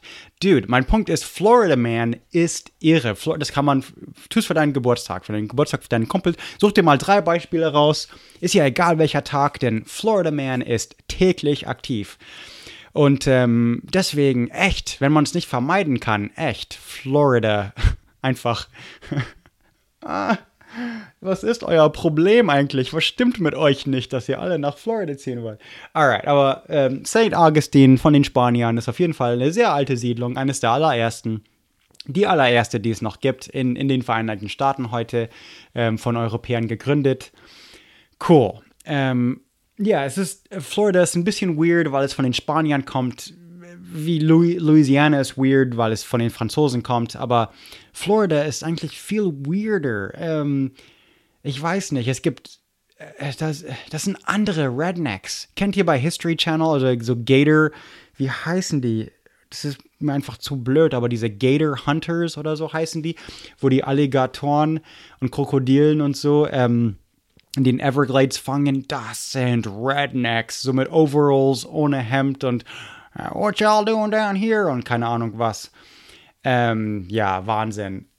Auch ein Haufen Rassisten, auch ein Haufen, da gibt's eine gute Mischung von Kubaner und, also Scarface ist, also Miami findet ja da fand Scarface statt und das Ganze. Aber auch so ICE in Miami-Dade hatte ein paar amerikanische Bürger verhaftet und für Deportation. Also es ist einfach schreckliche Dinge. Florida ist einfach, Gott, wie es mir gerade gruselt, dass ich über Florida reden muss. Tut mir leid. Auf jeden Fall hat Florida eine Billion Wirtschaft. Also es ist ein Riesending. Das viertgrößte Amerika hat auf jeden Fall eine Riesenwirtschaft. Ein Haufen davon kommt von also New Yorker, die in Rente gezogen sind oder deutsche Urlauber. Nur Deutsche, kein anderer geht dort in Urlaub. Seid ihr crazy?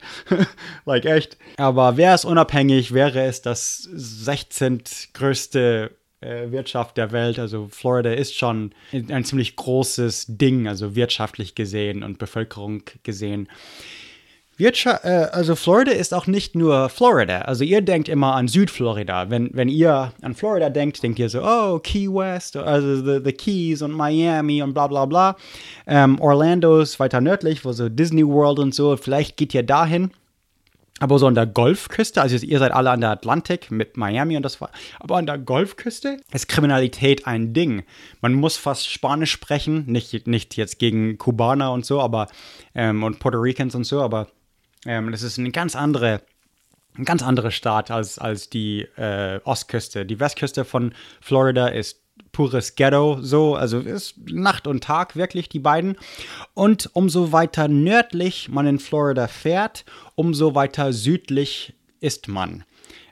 Ich meine damit die Südstaatler-Kultur, also so Tallahassee, die Hauptstadt so und Jacksonville in den Panhandle, so am Festland nicht in der Peninsula. Das ist so tief Süden, so toll, volle Rednecks. Da kommt Florida Man meist her, wenn das nicht irgendein Kokser aus Miami ist eben. Und dann eben die Miami Metro Area ist riesig. Es ist nicht nur Miami-Dade County ist praktisch eine Riesengroßstadt. Miami Beach ist ja nur ein kleines Viertelchen von dem Riesending. Und dann natürlich Orlando. Die Theme Parks von Orlando. Zuerst kaufte ein gewisser Walt Disney Hektare und Hektare anonym und heimlich einfach Sumpfgebiet. Das ist alles so in den Everglades, sehr sumpfig und das Ganze. Nachdem er ein Disneyland in Anaheim, also bei Los Angeles, Kalifornien, gegründet hat, dann wollte er ein viel, viel größeres Projekt planen. Teilweise Sci-Fi, teilweise Disneyland, nur besser und größer. Und das ist cool. Einfach so die Architektur, was es eigentlich bringt. Am Anfang, wegen den Sümpfen, der wollte eigentlich so alles, man sollte nie die Arbeiter sehen. Man sollte nie jemanden, Mickey Mouse bei einer Kippenpause sehen oder so, wo er seinen Kopf hat. Das wäre ja für Vierjährige traumatisch. Das heißt, es gibt unter Disney World in Florida so meilenweite Geheimgänge. Das heißt, eigentlich ist das ganze Disney World auf dem zweiten Stock oder im ersten Stock. Es ist nicht eben Erdgeschoss, sondern hoch. Es ist was auch gut für die Fluten und so, die in der Gegend passieren, gut ist. Aber ja, ist so ein interessanter Fakt, dass nicht das ganze Dings ist von Tunnels umgeben, aber ja, schon meilenweit so Geheimtunnels unter Disneyland eben, wo Arbeiter so rein und rausschleichen können, ohne bei ihrer Pause gesehen zu werden. Das ist schon ziemlich cool. Also einfach architekturisch und logistisch und das Ganze mit ihrem Monorail und die Pläne und dass das Ganze verwirklicht wurde. Also das war wirklich, wirklich einmalig auf der Welt. Jetzt hat, glaube ich, jede chinesische Großstadt irgendwas besser als Disney World, aber Disney World, wenn man alles zusammenzählt, die ganzen Parks drumherum, kann man Disney World, glaube ich, immer noch nicht schlagen. Man müsste einen Monat da sein, um alles sehen zu können. Um alle Achterbahnen fahren zu können, müsste man mindestens einen Monat da sein. Schlangen sind kacke und es sind für mich zu viele Leute, aber trotzdem, es ist was. Warum nicht? Zuerst, also Walt Disney, sein Plan selbst war schon ein Riesending. Also er wollte so Frontierland, so eine Westernstadt mit Cowboys und so weiter. Dann Tomorrowland, also das Morgenland. Nicht jetzt, fuck off. Also Tomorrowland eben, was so Sci-Fi ist. Das ist jetzt das Epcot Center. Aber Tomorrowland war schon ein bisschen andere Vision eigentlich von Walt Disney selber. Und es ist eigentlich aus dem Grund so. Hier ist eine Wild West Stadt mit Cowboys und Saloons. Und wenn die eine Kippenpause nehmen, müssen die durch Tomorrowland. Und Walt Disney wollte eben nicht, also einfach logistisch, wollte er nicht, dass Cowboys durch sein Sci-Fi-Dings latschen und deswegen und anderen Gründen so private Tunnels. Das ist schon ziemlich cool. Das nennen die Utilidors. Ein Wort, ein O. Das kann man googeln, weil das ist schon ziemlich cool, die ganze Infrastruktur von Disney World. Und auch ich hasse Zoos, aber wenn es ein Zoo geben muss, dann machen die es wenigstens richtig. Also die versuchen immer, so alle paar Wochen erfinden sie neue Dinge, um die Löwen zu entertainen. Und das ist also Zoos sind kacke, man sollte keine Tiere einsperren, vor allem nicht so Wildkatzen und große Tiere und so weiter, aber zumindest machen die es richtig, man kann keine Zäune erkennen, das ist alles so versteckt und sieht sehr natürlich aus und ich glaube, den Tieren geht es gut, also die kümmern sich schon sehr, sehr drum. Relativ gesehen, ich meine, Zoos sind einfach nur scheiße, ich will nie einen Zoo sehen oder besuchen. Zoos darf es einfach nicht geben. Natürlich sollte das illegal sein, sowas. Aber gut, ja, Magic Kingdom ist, wo Mickey Mouse ist und das Ganze. Magic Kingdom war so das erste. Man durfte dort jahrelang nicht trinken, weil Disney war dagegen und sowieso, es soll ja für Kinder sein. Jetzt es gibt ein paar Kneipen bei Disney World. Man kann in Disney World saufen. Das ist altes Blablabla, dass man irgendwie nicht saufen kann. Es gab eigentlich schon immer eine Kneipe, diese Club 21 oder was auch immer das war. Club 31 oder whatever. Es gab schon immer was zu saufen bei Disney World. Nur eben sehr versteckt und wenig. Jetzt eigentlich mehr. Man kann Biere kaufen und so weiter. Disneyland machte nur für einen Tag zu in seiner ganzen Geschichte, das nicht wetterbedingt war. Also Florida, Hurrikane, weil es ja Trottel sind, bauen sie halt, wo Hurrikane durchkommen und deswegen muss auch Disney World ab und zu zumachen. Aber sie machten an einem anderen Tag zu, und zwar am 11. September 2001, weil einfach keiner wusste, wo der nächste Flugzeug abstürzen würde. Aber ja, sonst, ich meine, okay, es gibt so dieses Main Street USA. Ich finde das Ganze, also Architektur ist ziemlich faszinierend, weil es ist alles so optische Täuschung, dass die Gebäude höher aussehen, wie sie sein sollten. Und selbst das Schloss, dieses Disney Castle, was auch immer das heißt, Cinderella's Castle ist es, glaube ich, ist auf jeden Fall eine optische Täuschung. Es ist bei weitem nicht so groß, wie es ausschaut. Die Fenster ganz oben sind knapp ein paar Zentimeter groß. Also Tatsache, google das mal, das ist Wahnsinn. Die Türme gehen alle so nach zusammen, werden enger und die oberen Stockwerke sind kleiner, damit es eben viel höher, weiter weg aussieht. Das Ganze ist eine optische Täuschung und das finde ich faszinierend. Wenn man aber weiß, wo man gucken muss und wenn man das weiß, dann kann man, glaube ich, erkennen, so, hey, Moment mal, das oberste Stockwerk ist gar nicht ein Stockwerk, sondern, okay, anyways. Da gibt es auch Liberty Square, also so viele nachgemachten Dinge, okay, es gibt sehr viel zu sehen. Ein Grund, warum es zu saufen gibt, ist, man hat ja Disneyland Paris 1993 aufgemacht. Und in Frankreich kein Alkohol servieren geht einfach nicht. Geht einfach nicht. Und deswegen, als sie rausgefunden haben, wie das funktioniert, dann haben sie es in Amerika auch eingeführt. Main Street USA ist aus dem Film Susi und Strolch, was ich ein schönes Zeichentrickfilm fand als Kind. Hatte ich, glaube ich, auf Videokassette oder so. Man kann dort auch umsonst seine Haare schneiden lassen. Ja, I don't know, ist halt so. Cinderella's Castle ist nur 58 Meter groß. Also nicht so groß, wie es aussieht. But Travis, isn't the Dornröschen-Schloss inspired by Neuschwanstein? I will fucking kill you.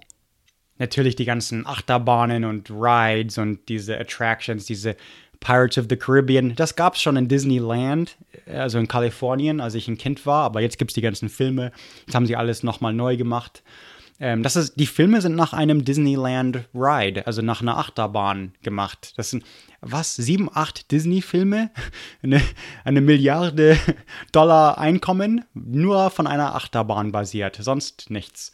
Johnny Depp ist bloß eine Figur, die ho, ho, ho, ho, welcome oder irgend so einen Schrott macht. Jungle Cruise, Walt Disney's Enchanted Tiki Room, was so Südpazifik-Dings sein soll, die Swiss Family Treehouse, Magic Carpets von Aladdin, das so vage Mittleren Osten sein soll.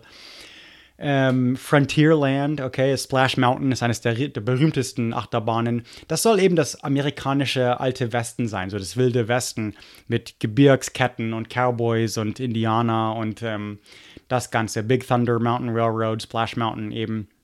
Ein paar der berühmtesten Achterbahnen sind eben in Frontierland. Liberty Square, wie gesagt, da ist auch das Haunted Mansion, auch ein sehr berühmtes Ding. Da gibt es auch so Urban Legends, ob das Haunted Mansion in Disneyland wirklich spukt und das Ganze. Sehr cool gemacht. Fantasyland dann, dort ist like Mickey's Philharmonic, die ganzen Disney, Beauty and the Beast, Tangled, die kleine Meerjungfrau, diese ganzen, also Seven Dwarfs, die Schneewittchen oder was auch immer. Das ist alles so Fantasyland, so die typisch klassischen Disney-Filme. Und durch das Ganze geht ein Monorail und eine Einbahn, wie heißt es auf Deutsch? Monorail eben. Eine Eisenbahn, das bloß auf einer Schiene ist, nicht auf zwei. Gibt's auch schon ewig. Das war damals so ein Sci-Fi-Ding, aber mittlerweile sieht man die bei Flughäfen und das Ganze auch. Aber damals war es eben Sci-Fi. Dann natürlich Spaceship Earth. Das ist das große, runde Ball in den Epcot Center, wo Walt Disney eben sein Tomorrowland haben wollte. Da gibt es so Zeitmaschinen-Dinger und Epcot. Epcot übrigens heißt Experimental Prototype Community of Tomorrow. Also nochmal eine utopische Stadt, wie wir Amis halt mögen. Und die haben bis zu 12 Millionen Gäste im Jahr. Also das ist schon ein Ding. Die World Showcase, das ist fast so eine Weltexpo. Da haben sie so die japanische Pavilion und Mexiko und China. In dem Germany Pavilion gibt es so ein Timberframe-Haus, also so Fachwerkhäuser mit Biergarten drin. Klar, wie in allen deutschen Häusern.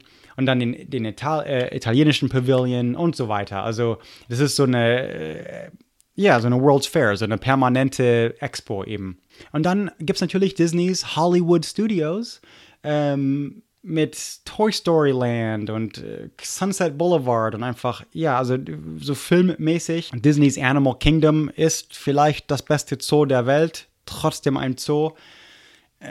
Wenn man es sehen muss, die haben auch Dinosaurier, okay, die haben ein bisschen Jurassic Park, es ist schon ziemlich cool und Pandora, also die Welt von Avatar, dieser komische Film, Discovery Island, so Treasure Island mäßig, es ist eben nicht nur ein Zoo, aber am liebsten hätte ich halt, wenn es gar keine Tiere dort gäbe, aber alright.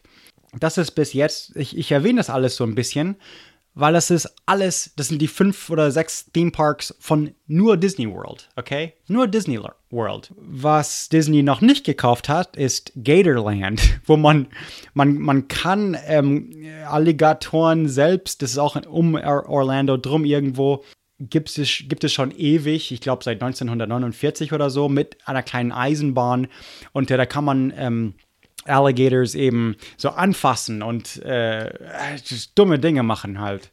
Florida Man Sachen eigentlich. Das ist bei Fun Spot America's Theme Parks, also auch in Orlando, aber eben nicht Disney World. Dann gibt es auch die Holy Land Experience. Das ist sehr kontrovers. Das wurde von einem jüdisch geborener christlicher Minister gegründet. Und das ist sehr so erstmal so Creationist, also in Amerika haben wir mehrere. Das ist nicht Discovery Park in Kentucky oder wo auch immer von den Creationists oder Creation Park oder wie das Ding heißt. Nein, wir haben mehrere. Es ist auch nicht das Ding in Utah von den Mormonen. Die haben auch so einen Theme Park. Nee, das ist ein anderes. Und zwar Juden haben was dagegen, weil er Jude war, hat er so viele jüdische Ideen eingebaut, nicht nur christliche und ich weiß nicht genau, also sie behaupten, der ganze Zweck war, Juden einzulocken und dann zu Christentum zu bekehren. Rosenthal sagt nein. Aber doch, wenn man das anguckt, so das Noahs Arche und wie Creation Park oder wie das Ding heißt. Okay, das ist schon sehr komisch. Ich wollte es mal praktisch als Witz erwähnt haben, aber es gibt die ganzen Universal Studios und die ganzen anderen Theme Parks auch. Aber okay, Florida ist nicht nur das, okay? Cape Canaveral ist da, wo man die Space Shuttles, jetzt nicht mehr Space Shuttles, aber auch die alten, so Apollo und die alten Missionen zum Mond und zum All und das Ganze, also NASA, das größte Ding, ist eben Cape Canaveral, Florida, ist, glaube ich, sehr bekannt. Es gibt andere, es gibt hier eins um die Ecke, also wo ich bin hier, Moffett Field. Falls die irgendwie Florida überschießen, können sie nochmal in Kalifornien landen, bevor sie in der Pazifik landen müssen. Und Houston ist eigentlich nur das Command Center, also da werden keine Raketen gelauncht. Aber Florida eben, weil das hilft ein bisschen, umso näher am Äquator man die Raketen schießt, umso leichter ist es, im All zu kommen, weil man wird dann beim Äquator, erstens ist die Ding ein bisschen dünner. Die Welt ist nicht perfekt spherical.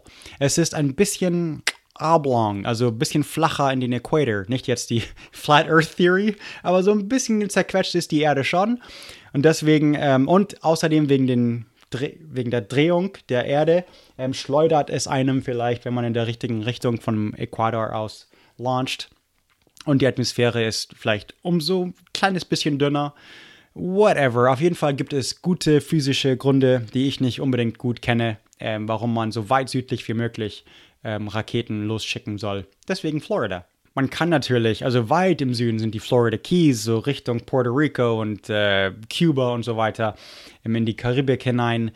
Die sind teilweise befahrbar. Da gibt es wirklich eine Highway, die von Insel zu Insel geht. Das ist schon ziemlich cool, finde ich, einerseits.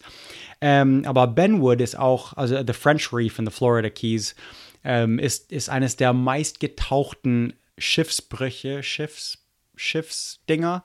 Also man kann halt versunkene Schiffe auf dem Meeresboden besichten. Das ist ziemlich cool. Wie heißt das? Fountain of Youth, Brunnen der Jugend, Jungbrunnen, als Hernando de Soto, jetzt schon 4-mal erwähnt oder so.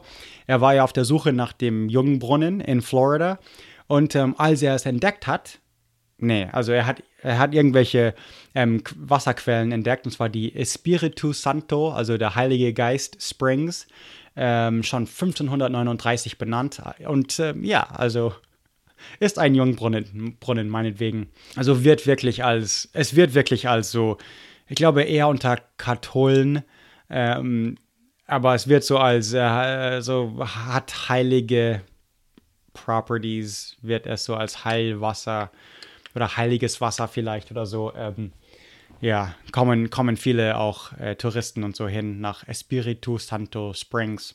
Gatorade, kennt ihr das Getränk Gatorade? Gator ist ja Gators, also Alligatoren, Alligator. Und warum heißt das Gatorade? Ja klar, weil es eben in Florida erfunden wurde, the University of Florida Gators, so heißt die Mannschaft. Und für denen wurde das Getränk erfunden und deswegen Gatorade. Es hilft Gators. Nicht Alligatoren, aber die Footballspieler. Right? Alright. Vielleicht nicht überraschenderweise wurde das Gefrierfach, Refrigerator? Ja, ich glaube, ich muss eine Pause nehmen. Wir müssen mal anhalten. Ich kann kein Deutsch mehr. Aber, oh my God. Gefrierschrank? No. Kühlschrank. Jesus Christ. Der Kühlschrank wurde in Florida erfunden. 1851. Also 40 Jahre vor Doc Brown. Zurück in die Zukunft 3. Also den... Dude, okay. Okay, in Alabama halten wir an. Wir nehmen eine Pause. Ich kann gleich nicht mehr. Oder du fährst weiter. Fährst du weiter? Ah, okay. Listen. Sonnencreme wurde auch unüberraschenderweise in Florida erfunden. Und auch sehr unüberraschenderweise Riding Lawnmowers, also Rasenmäher, wo man drauf sitzt. Das ist so Florida. Oh my God. Das sollte keinen überraschen. Das ist gleich, Riding Lawnmowers ist gleich Florida. Wenn Florida Man die Welt rettet, dann auf einem Riding Lawnmower. Das ist so sein Batmobil. Versteht ihr? Okay. Das größte See in Florida ist Lake Okeechobee, was ich schon mal irgendwo erwähnt habe. Keine Ahnung. Okeechobee, diesen Namen vergesse ich nicht, weil es Okeechobee ist. Aber Florida, im Gegenteil von den Rest der Südstaaten, hatte am Anfang eine gute Geschichte, was Sklaverei anging, denn es war dort viel früher verboten als der Rest und dann schließlich, als es zu Amerika kam, dann auch legal. Aber ich habe ja schon mal erwähnt in den Sklavenfolgen und so, dass viele nach Florida, Spanish Florida, also spanisches Florida, flohen und dort entweder unter den Indianern lebten oder selbst einfach so Pensacola oder St. Augustine, da gab es so ganz schwarze Nachbarschaften. Und das finde ich schon sehr cool von den Spaniern. Es kamen dann auch illegale Immigranten nach Florida, und zwar Weiße. Die nannte man dann Florida Crackers. Ein Cracker ist ein rassistischer Begriff für Weiße, weil, also das ist kurz für Whip Cracker, also Peitschenknaller, und deswegen nennt man uns Knaller, okay, weil wir Peitschen knallen, was sehr schlecht ist. Also das ist schon kein gutes Begriff, weil es ist ein Sklavenbesitzer und das ist eines der schrecklichsten Dinge, die es auf diesem Planeten gibt. Aber Florida Crackers waren halt sehr frühe illegale Immigranten, die aus Amerika kamen, meistens eben aus Irland, die auch was gegen Engländer hatten und Engländer fliehen wollten. Ja, und Spanier, okay. Auf jeden Fall sind Florida Crackers. Sie ignorierten meist die spanische Autorität, gründeten ihre eigenen Siedlungen, wie in Kalifornien auch, wie in Texas auch, eben ignoriere das, was da ist, fangen unsere eigene Kultur an, total komisch irgendwie. Es gab dann eine Rebellion von den Weißen in West Florida. Schließlich gab es ja so den ganzen Krieg mit Spanien und so, wo dann Florida zu uns gehörte. Aber sie griffen Baton Rouge an, also was es jetzt in Louisiana ist, und hatten eine neue Flagge für ihr unabhängiges Land. The Bonnie Blue Flag wird das heute genannt. Also viele Staaten hatten, also Texas war kurz unabhängig. Viele Staaten hatten so eine komische Geschichte von weißen Siedlern, die dann normal angriffen. Wir haben sie auch in Nicaragua probiert und so weiter. Costa Rica probiert. Also ja, das passiert oft, dass Amerika private Bürger einfach irgendwie versuchen, im Ausland eine amerikanische Kolonie zu gründen. That's weird. Florida wurde aber für Spanien ziemlich nervig. Und deswegen war es für denen, glaube ich, also für den König in Madrid, glaube ich, kein großes Ding, dass nach dem Krieg sie es 1821 an den Amerikanern gerne gaben. Es hat auch, also bei weitem die älteste, auch von Entdecker und so Ponce de Leon, so ganz die berühmten spanische Entdecker, das ist alles in Florida. Florida heißt ja Land der Blumen auf Spanisch. Ich habe so Déjà-vu. Habe ich nicht irgendeine Folge über Florida gemacht? Oder? War das für den Florida-Guru? Habe ich da was gesagt? Ich weiß es nicht mehr. Man, ich weiß meine Folgen nicht mehr, aber das kommt mir alles so bekannt vor. Anyways. Okay, ja. Es ist die Sunshine State. Kalifornien hat mehr Sonne, aber wir sind die Golden State, weil wir auch mehr Gold haben. In Miami wurde die erste Bankomat für Rollerbladers eigentlich installiert. Ja, das ist Florida, man. Und man sollte auch wissen, dass Florida bloß ein paar Meter über den Meeresspiegel ist und Florida wird es innerhalb von Jahrzehnten nicht mehr so geben. Es wird eine Kette Inseln sein. Fort Lauderdale ist schon als das Venedig von Amerika bekannt. Es hat 185 Meilen von so kleinen Wasserkanälen und das Ganze und wird immer mehr und mehr, weil es langsam versickert, wie das Rest der Staat. Florida hat 2 Städte, die Withlacoochee heißen. Ich erwähne das einfach mal so als Fakt und lasse das so stehen. Eine Folge habe ich über Florida gemacht. Klar, also Man on the Moon über NASA, über Neil Armstrong und so, weil die ja von Cape Canaveral losgeschossen wurden. Aber auch Old Sparky, ich hatte ganz vergessen, Old Sparky, die Todesstrafe. Die hatten bis vor kurzem ein 100 Jahre alte oder 80 Jahre altes elektrischer Stuhl, das sehr oft nicht richtig funktionierte. Und es war also auf jeden Fall Folter, jemanden hinzurichten. Also schreckliche Dinge. Florida ist einfach von vorne bis hinten schrecklich. Warum konnte Walt Disney Walt Disney World bauen? Weil es Sumpf ist, weil es billig war, keiner will hin. Es ist aber auch fast so groß wie Deutschland, hat auch 21 Millionen Einwohner. Nee, es ist halb so groß wie Deutschland. Wie groß ist Deutschland? Whatever. Sagen wir mal, es ist halb so groß wie Deutschland, ohne nachzugucken.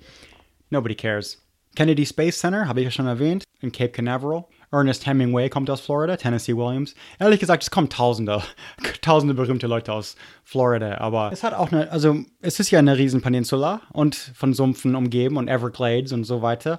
Und deswegen ist es unüberraschend, dass außer Alaska hat es die größte Coastline, 2000 irgendwas Kilometer von Küste und dann nochmal 4500 Inseln oder so gehören zu Florida, die über 5 Hektar sind. Also es gibt noch tausende von kleineren Inseln.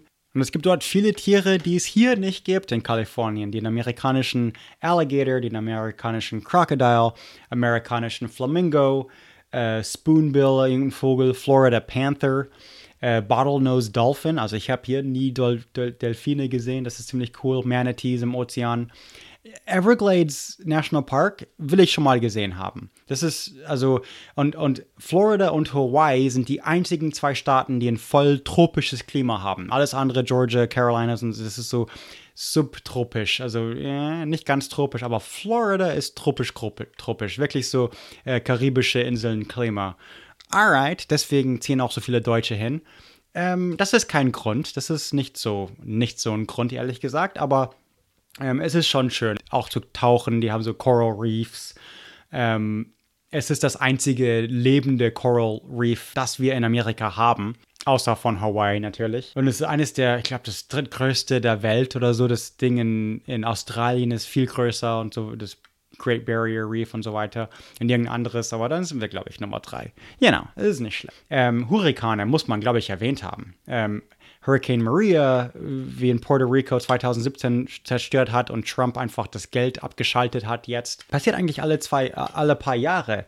1926, 28 sind 2 riesige. Ja, und das ist, ja, also warum man da immer wieder nachbaut, ist mir echt ein Rätsel. Ist ja viel zu heiß, viel zu schwül, viel zu viele Deutsche. Oh, sorry. Und das Thema von Scarface mit Al Pacino und dieser Koks-Dealer und das Ganze, das beruhte auf einem historischen Fakt, dass Fidel Castro einmal in den 60er oder keine Ahnung, alle Gefangene einfach auf Boote schickte und zack, Richtung Miami. Das sind ja bloß so 80 Meilen oder 3, ich glaube, am nächsten Punkt sind es nur so 3 Meilen von den Key Islands oder keine Ahnung. Also Kuba ist sehr nahe an Florida. Und die sind alle eben durch Miami, Freedom Tower, also das ist so das Ellis Island des Südens. Und dann, aber das waren eben die Verbrecher von Kuba. Und deswegen, als sie ankamen, da hatten wir hatten eine ganze Verbrecherkultur von einem fremden Land importiert bekommen. Das hat nicht jeder. Plötzlich gab es so andere Mordsweisen und Jesus, einfach, das war keine gute Idee. Aber okay, auf jeden Fall. Wir haben die eingenommen. Viele von denen wurden dann bald wieder verhaftet und saßen dann in amerikanischen Gefängnissen anstatt kubanische. Aber vielleicht war das ja so ein Schritt nach oben, keine Ahnung. Viele, also in den letzten paar Jahren, weil Puerto Rico immer noch verwüstet wird, sieht man teilweise, ich glaube, die haben jetzt Strom, aber es dauerte tatsächlich 2 Jahre, bis überall die Strom bekamen. Viele starben an Krankheiten, Wasser war verseucht und so weiter. Und Trump tat das Mindeste, was er tun konnte. Er hat schließlich komplettes Geld abgeschaltet, obwohl es noch nicht bezahlt ist. Und Tausende von Puerto Ricans ziehen nach Tampa und Fort Lauderdale und West Palm Beach und halt Florida. Tausende und Tausende. Ich glaube, die Hälfte von Puerto Rico will weg und die andere Hälfte will endlich ein Staat sein, damit sie Rechte bekommen. Der größte Punkt in Florida, der höchste Punkt vom Meeresspiegel, ist 105 Meter. Also Florida wird es lange nicht geben. Es ist auch wirklich das flacheste Staat der Vereinigten Staaten. Man denkt vielleicht an Nebraska oder irgendwo auf der Prärie, so Nebraska oder Kansas. Oklahoma ist doch super flach, aber nicht so flach wie Florida. Florida ist bloß ein paar Meter über den Meeresspiegel und so flach wie der Meer. Ein Hurricane so tropischer Sturm kann wirklich von einer Seite zur anderen ohne große Gebirgsketten, ohne angehalten zu werden. Das ist es ja. Die haben auch das meiste Tornados im Jahr. Wir denken, also Tornado Alley ist eben Oklahoma und weiter nördlich, also so Prärie und so. Aber die haben mehr als Tornado Alley Folgen, außer Old Sparky und Man on the Moon muss man erwähnen. Die Trump Rally Folge findet hier statt. Separate but Equal. Hier und die nächsten paar Städte, die wir durchfahren. I Have a Dream von Martin Luther King. Birmingham und Atlanta und überall Low and Slow, die Barbecue-Folge, das ist mindestens eine positive. Und dann The Late Great Unpleasantness über den Bürgerkrieg, alles findet in den Südstaaten statt. Underground Railroad, wie Sklaven entkamen und dann auch Chattel Slavery und die anderen Folgen. Alle Sklavenfolgen finden im Süden statt, auch in Florida. In Georgia fand eben die Trail of Tears und Soda Pop, also die Coca-Cola-Folge. Und sogar Black Panther, obwohl die Black Panthers aus Dings kamen, Berkeley, Kalifornien. MLK war in der gleichen Folge, also nochmal, also I Have a Dream ist eine Folge, Black Panther MLK ist eine zweite Folge, die findet auch im Süden statt. Und ja, also ich würde ja froh sein, dass wir jetzt Florida endlich verlassen. Bin ich aber nicht. Weil das nächste Bundesstaat ist tatsächlich eins, das ich weniger als Florida mag. Nächstes kommt mein wenigstes oder zweitwenigstes Lieblingsstaat in Amerika. Do we really have to go through Alabama, Jenny? I don't want to go through Alabama. Jenny. I'm fixing to Alright, ich liebe Forrest Gump, okay? Das ist eines meiner Lieblingsfilme. Ich muss immer wieder mal darauf zurückgreifen, damit ich hier nicht voller Verzweiflung verrecke or whatever.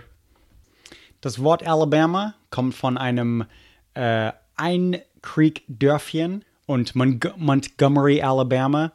ein Mittelpunkt der Zivilrechtsbewegung, wo dann die Schulen desegregiert wurden, wo der National Guard kommen musste, um die schwarzen Schüler zu beschützen. Also so nicht nur Hauptstadt von Rassismus in Amerika, aber auch wirklich die Hauptstadt des Geburtsort von der Konföderation, also von der Rebellion von den rassistischsten der Konföderierten. Das fing dort an. Richmond wurde dann das offizielle Hauptstadt, aber in Virginia, aber in Alabama, in den Deep South, fing es wirklich an. Selbst die Confederate Flag, also diese Stars and Bars, was hier jetzt verboten ist wie ein Hakenkreuz, wurde in Alabama entwickelt. George Wallace, ein Gouverneur von Alabama in den Bürgerrechtszeiten 62 bis 65 oder so, keine Ahnung. Er hatte praktisch, keiner wählte gegen ihn, weil Schwarze nicht wählen konnten. Das heißt, es gab nicht mal eine Republican Nomination, also es waren bloß rassistische Democrats. Damals waren ja Democrats die Bösen. Und hatte auch 69% der Stimmen, fast wie Kommunismus. Nochmal, weil Schwarze nicht das Recht zu wählen hatten.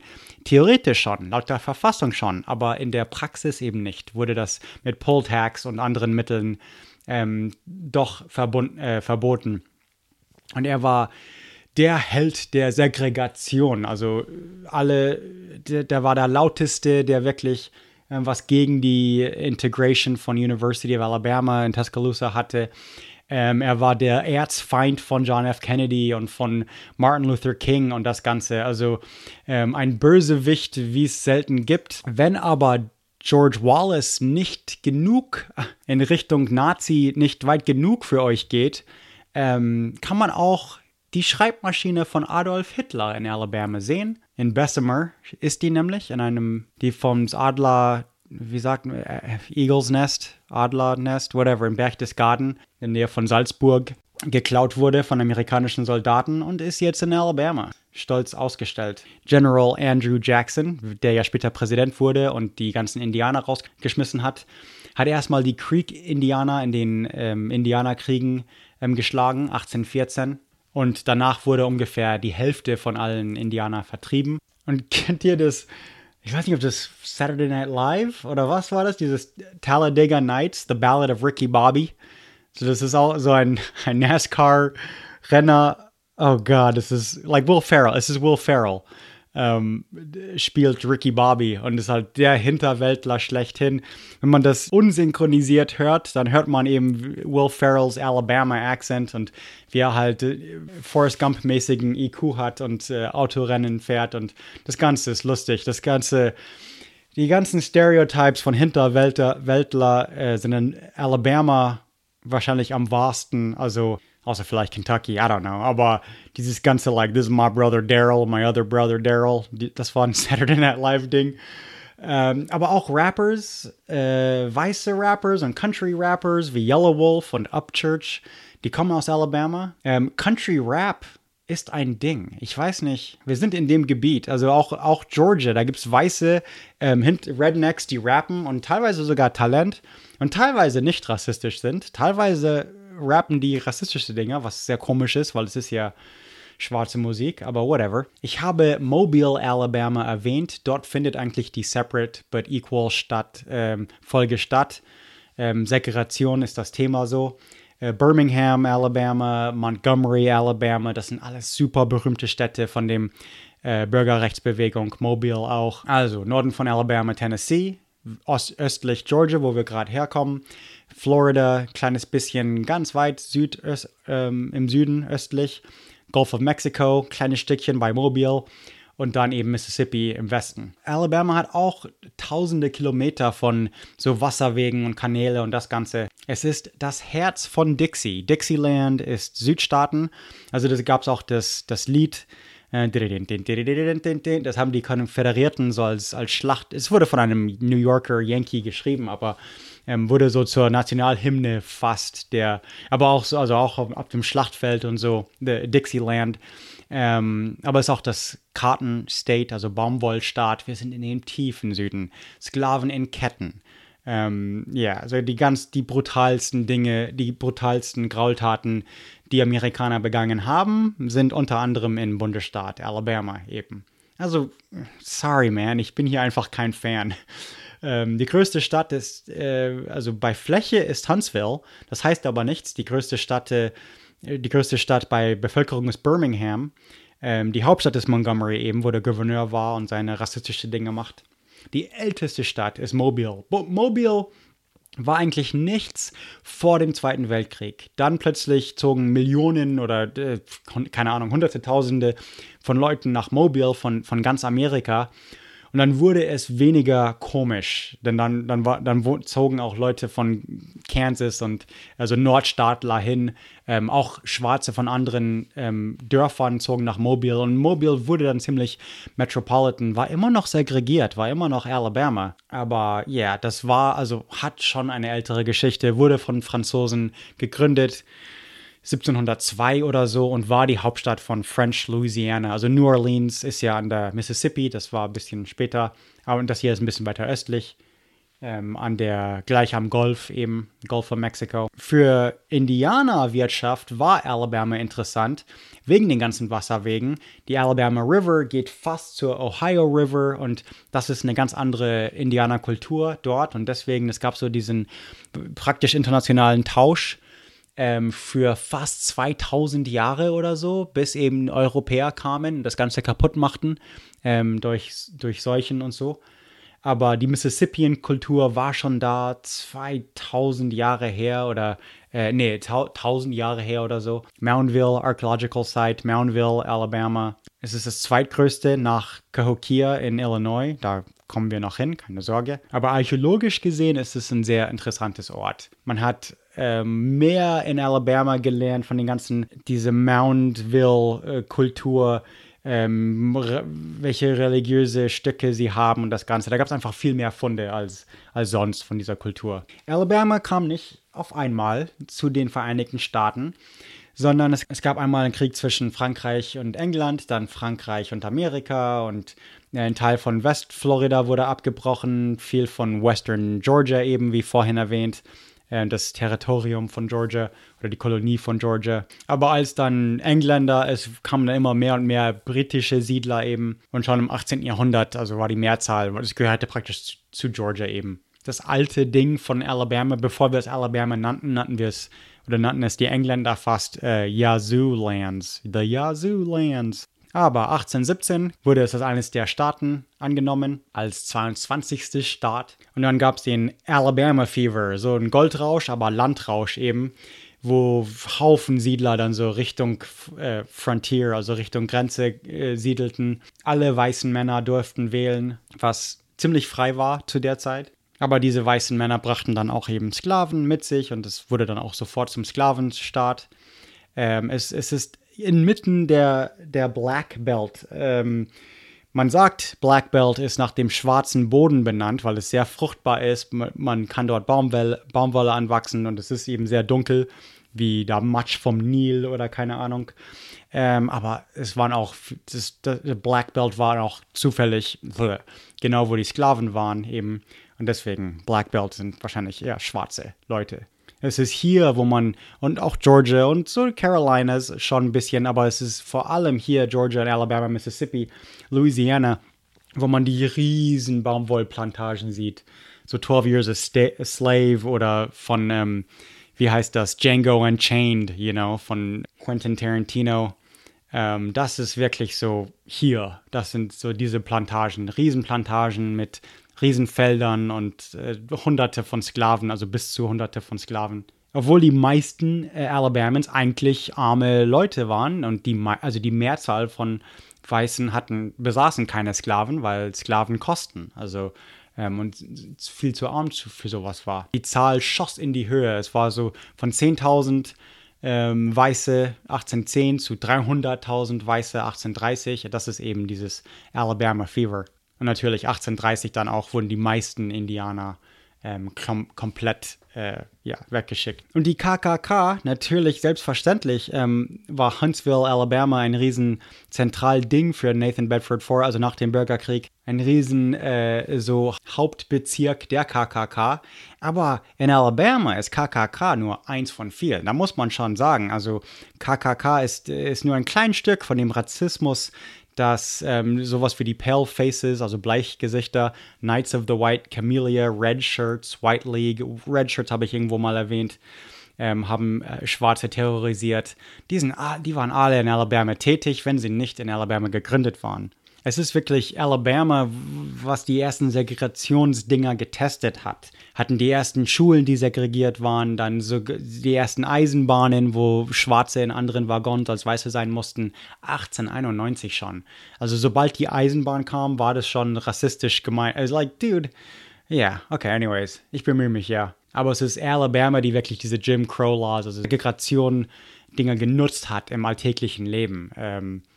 Für schwarze Reisende oder so war das ein Albtraum. Sieht den Film Green Book, da will ich auch eine Folge draus machen, aber es gab Millionen von Afrikanern, es war die Mehrzahl, es gab mehr Schwarze als Weiße 1903, aber nur weniger als 3000 waren angemeldet zu wählen, obwohl 74.000 zum Beispiel lesen konnten und das ist einfach weird. Also eine kleine Prozentzahl kam eigentlich zum Wählen an und wenn sie ankamen, wurden sie teilweise trotzdem noch geschlagen. Also 3000 wurden angemeldet. Das heißt nicht, dass 3000 gewählt haben, denn an den Wahlorten waren dann Weiße mit Baseballschläger, die auf Hautfarbe achten. Also, come on.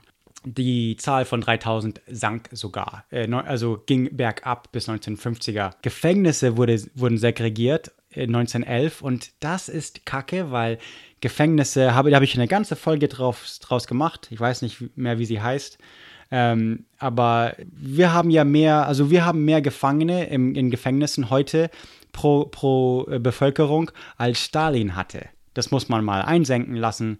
Das sind alles nicht politische Gefangene, aber so kleine Verbrechen, so nicht gewalttätige Drogenverbrechen oder keine Ahnung was. Meistens rassenbedingt, wenn man bedenkt, dass von der ganzen Bevölkerung sind vielleicht 10% schwarz, aber im Gefängnis sind 40% schwarz. Das ist erstmal kacke.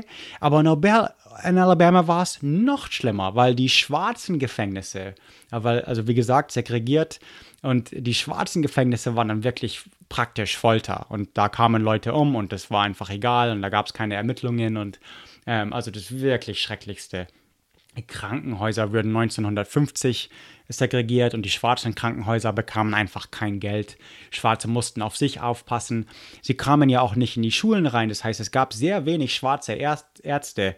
Das war viel mehr so Folk Medicine und was ihr vielleicht über, Voodoo ist euch ein Begriff. Hier würde ich sagen, like Root Medicine oder was anderes, aber das ist mit Voodoo. Also, aber wenn ihr euch, im Golfgebiet so, wenn ihr euch Voodoo als Heilmittel vorstellt, dann kommt ihr schon in die richtige Richtung, was like Root Medicine und das Ganze ist. Root Work, Wurzelarbeit. Aber das ist eben so eine bestimmte Art von Volksmedizin und ja, sie halfen sich halt selbst. Arme Weiße waren natürlich auch Opfer von diesen gleichen Gesetzen, weil vor allem was das Wählen angeht, weil die Mehrzahl, also praktisch alle Schwarze, haben dies irgendwie rausgefunden, wie man das schafft, dass sie nicht wählen konnten, aber über 500.000 Weiße dann eben auch nicht, weil sie zu arm waren, da gab es eben Poll Tax und die konnten sich das auch nicht leisten und dann konnten nur reiche weiße Männer wählen, was ja der Sinn der Sache war, aber sie waren sehr erfolgreich in der Idee eben. Trotz Gesetzen, also man würde Gesetze ändern, half nichts. Man würde sogar Federal-Gesetze ändern, half nichts.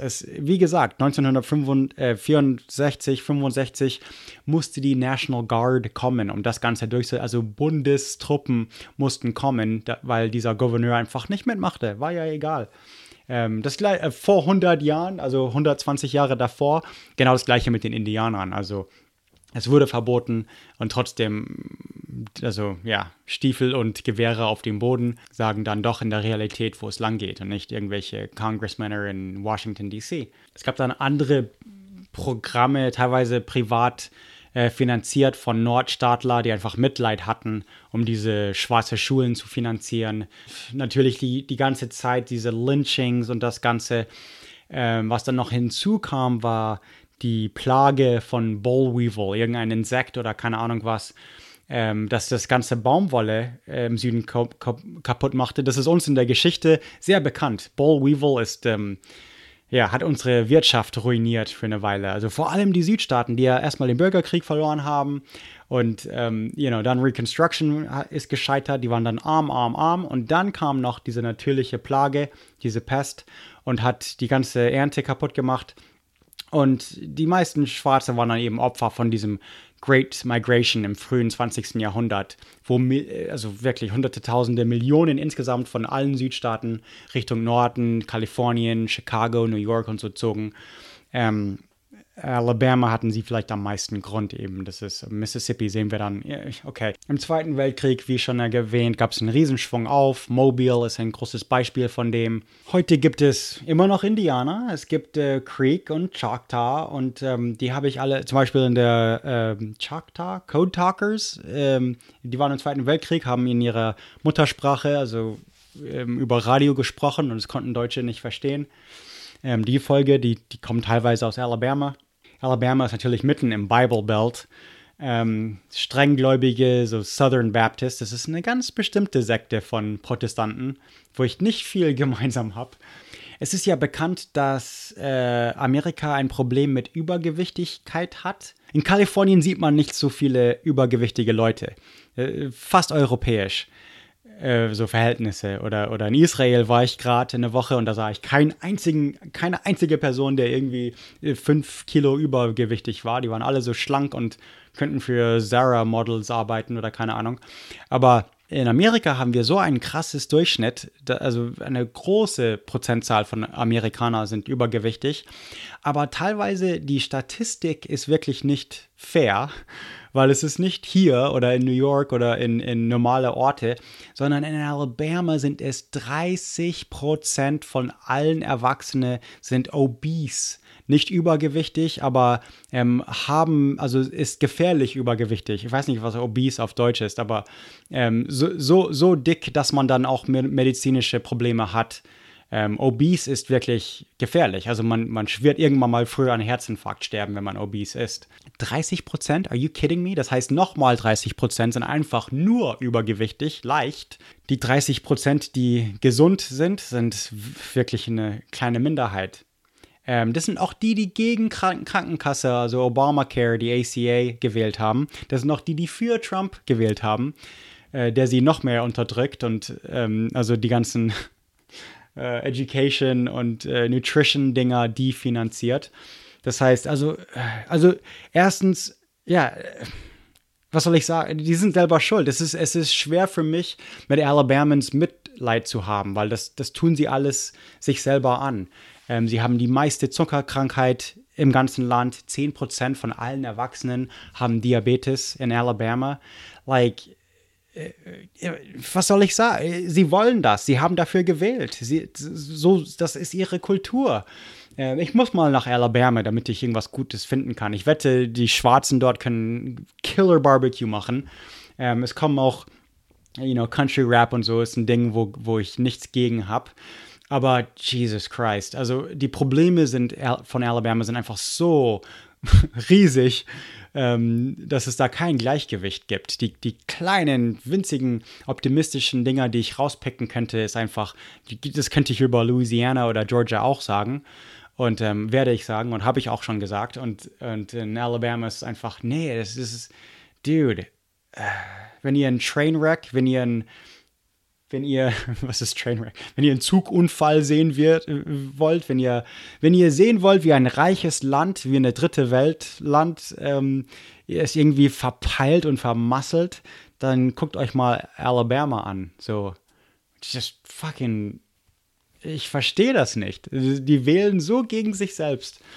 Aber ja, Bible Belt hat vielleicht ein bisschen was damit zu tun. Es sind nicht die gescheitesten, wie gesagt, in Kentucky und Virginia oder keine Ahnung, gibt es ja Gesetze, wo man Evolution gar nicht unterrichten darf. Das heißt, ist es gegen das Gesetz, dort gebildet zu sein. Da fängt es schon an. Also ohne Bildung, alright, dude. Haufen Analphabeten, die alle ihre Cousins geheiratet haben. Alright, Alabama, done. Fixin' to make me a sandwich. Nur 75% schaffen es überhaupt durch die Highschool. 25% fliegen durch die Highschool. Wart ihr schon mal zu Besuch auf einer amerikanischen Highschool? Man muss ja nicht mal, man kann ja als Analphabet ein Highschool-Diplom kommen. Also ich habe es ja selber gesehen. Ich bin Augenzeuge von dem, dass man ohne lesen zu können durch die Highschool kommen kann. Oregon hat ziemlich gute Schulen. Alabama hat total Kackschulen. Und trotzdem 25% kommen. Ich hasse, dass ich gerade so denke, aber so vorurteilig bin und alle zusammenlumpe. Aber 25% sind bescheuert, weil sie nicht gebildet sind. 30% sind bescheuert, weil sie nur sich von Burgers und Pommes ernähren. Und 10% sind bescheuert, weil sie zu viel Cola trinken. Das ist eine Riesenzahl von bescheuerten Leuten. Also der Durchschnitt IQ ist da schon ziemlich like a box of chocolates. Aber tolles College-Football-Team haben sie. Es ist vielleicht das 49 schlechteste, aber was sie zumindest sagen können ist, Gott sei Dank ist Alabama nicht Mississippi. Wo wir gerade über die Grenze sind. Willkommen zu Mississippi. Das schlechteste Bundesstaat Amerikas. Das Gute ist, warum ich wieder lächeln kann, ist, von hier ab geht es nur noch bergauf. Schlimmer als Mississippi und Alabama kann es wirklich nicht werden. Ja, fast. Und wenn wir von Alabama nach Mississippi fahren, kann man erwähnen, also Alabama und Mississippi sehen praktisch so spiegelverkehrt voneinander aus. Die zwei Staaten haben eine komische Form und komischerweise genau praktisch gleich, nur spiegelverkehrt. Mississippi aber im Westen endet an der Mississippi-Fluss und man kann eigentlich leicht erkennen, wo der Mississippi-Fluss ist, denn New Orleans ist so praktisch die südliche, so an der Mündung, mehr oder weniger große Stadt, die man an so einem Flussmündung erwartet. Okay, das ist eben New Orleans. New Orleans ist es in Louisiana, das weiß jeder und deswegen ist natürlich Louisiana auch in der Mississippi. Und deswegen ist es sehr also Alabama kann eben deswegen nicht an der Mississippi sein und ist auch neben Georgia und Florida und so. Aber in Mississippi südwestlich ist schon Louisiana und dann westlich die Mississippi und andere Seite ist Louisiana und dann Arkansas und Tennessee oder was auch immer. Aber die Mississippi selber, der Fluss, war schon ewig wichtig. Das älteste Spiel, in was heute den Vereinigten Staaten ist Stickball. Da kommt, ich will jetzt nicht sagen, da kommt Baseball her, denn Baseball gab es auch in England. Also, das ist ein ähnliches Spiel. Spielen, glaube ich, Kinder global, also einfach ein Stecken und einen Ball. Die Choctaw-Indianer von der Mississippi spielten eben dieses Spiel schon vor tausenden Jahren und die Choctaw kamen vor, in die Code Talkers und andere, also schon mehrere Folgen eben.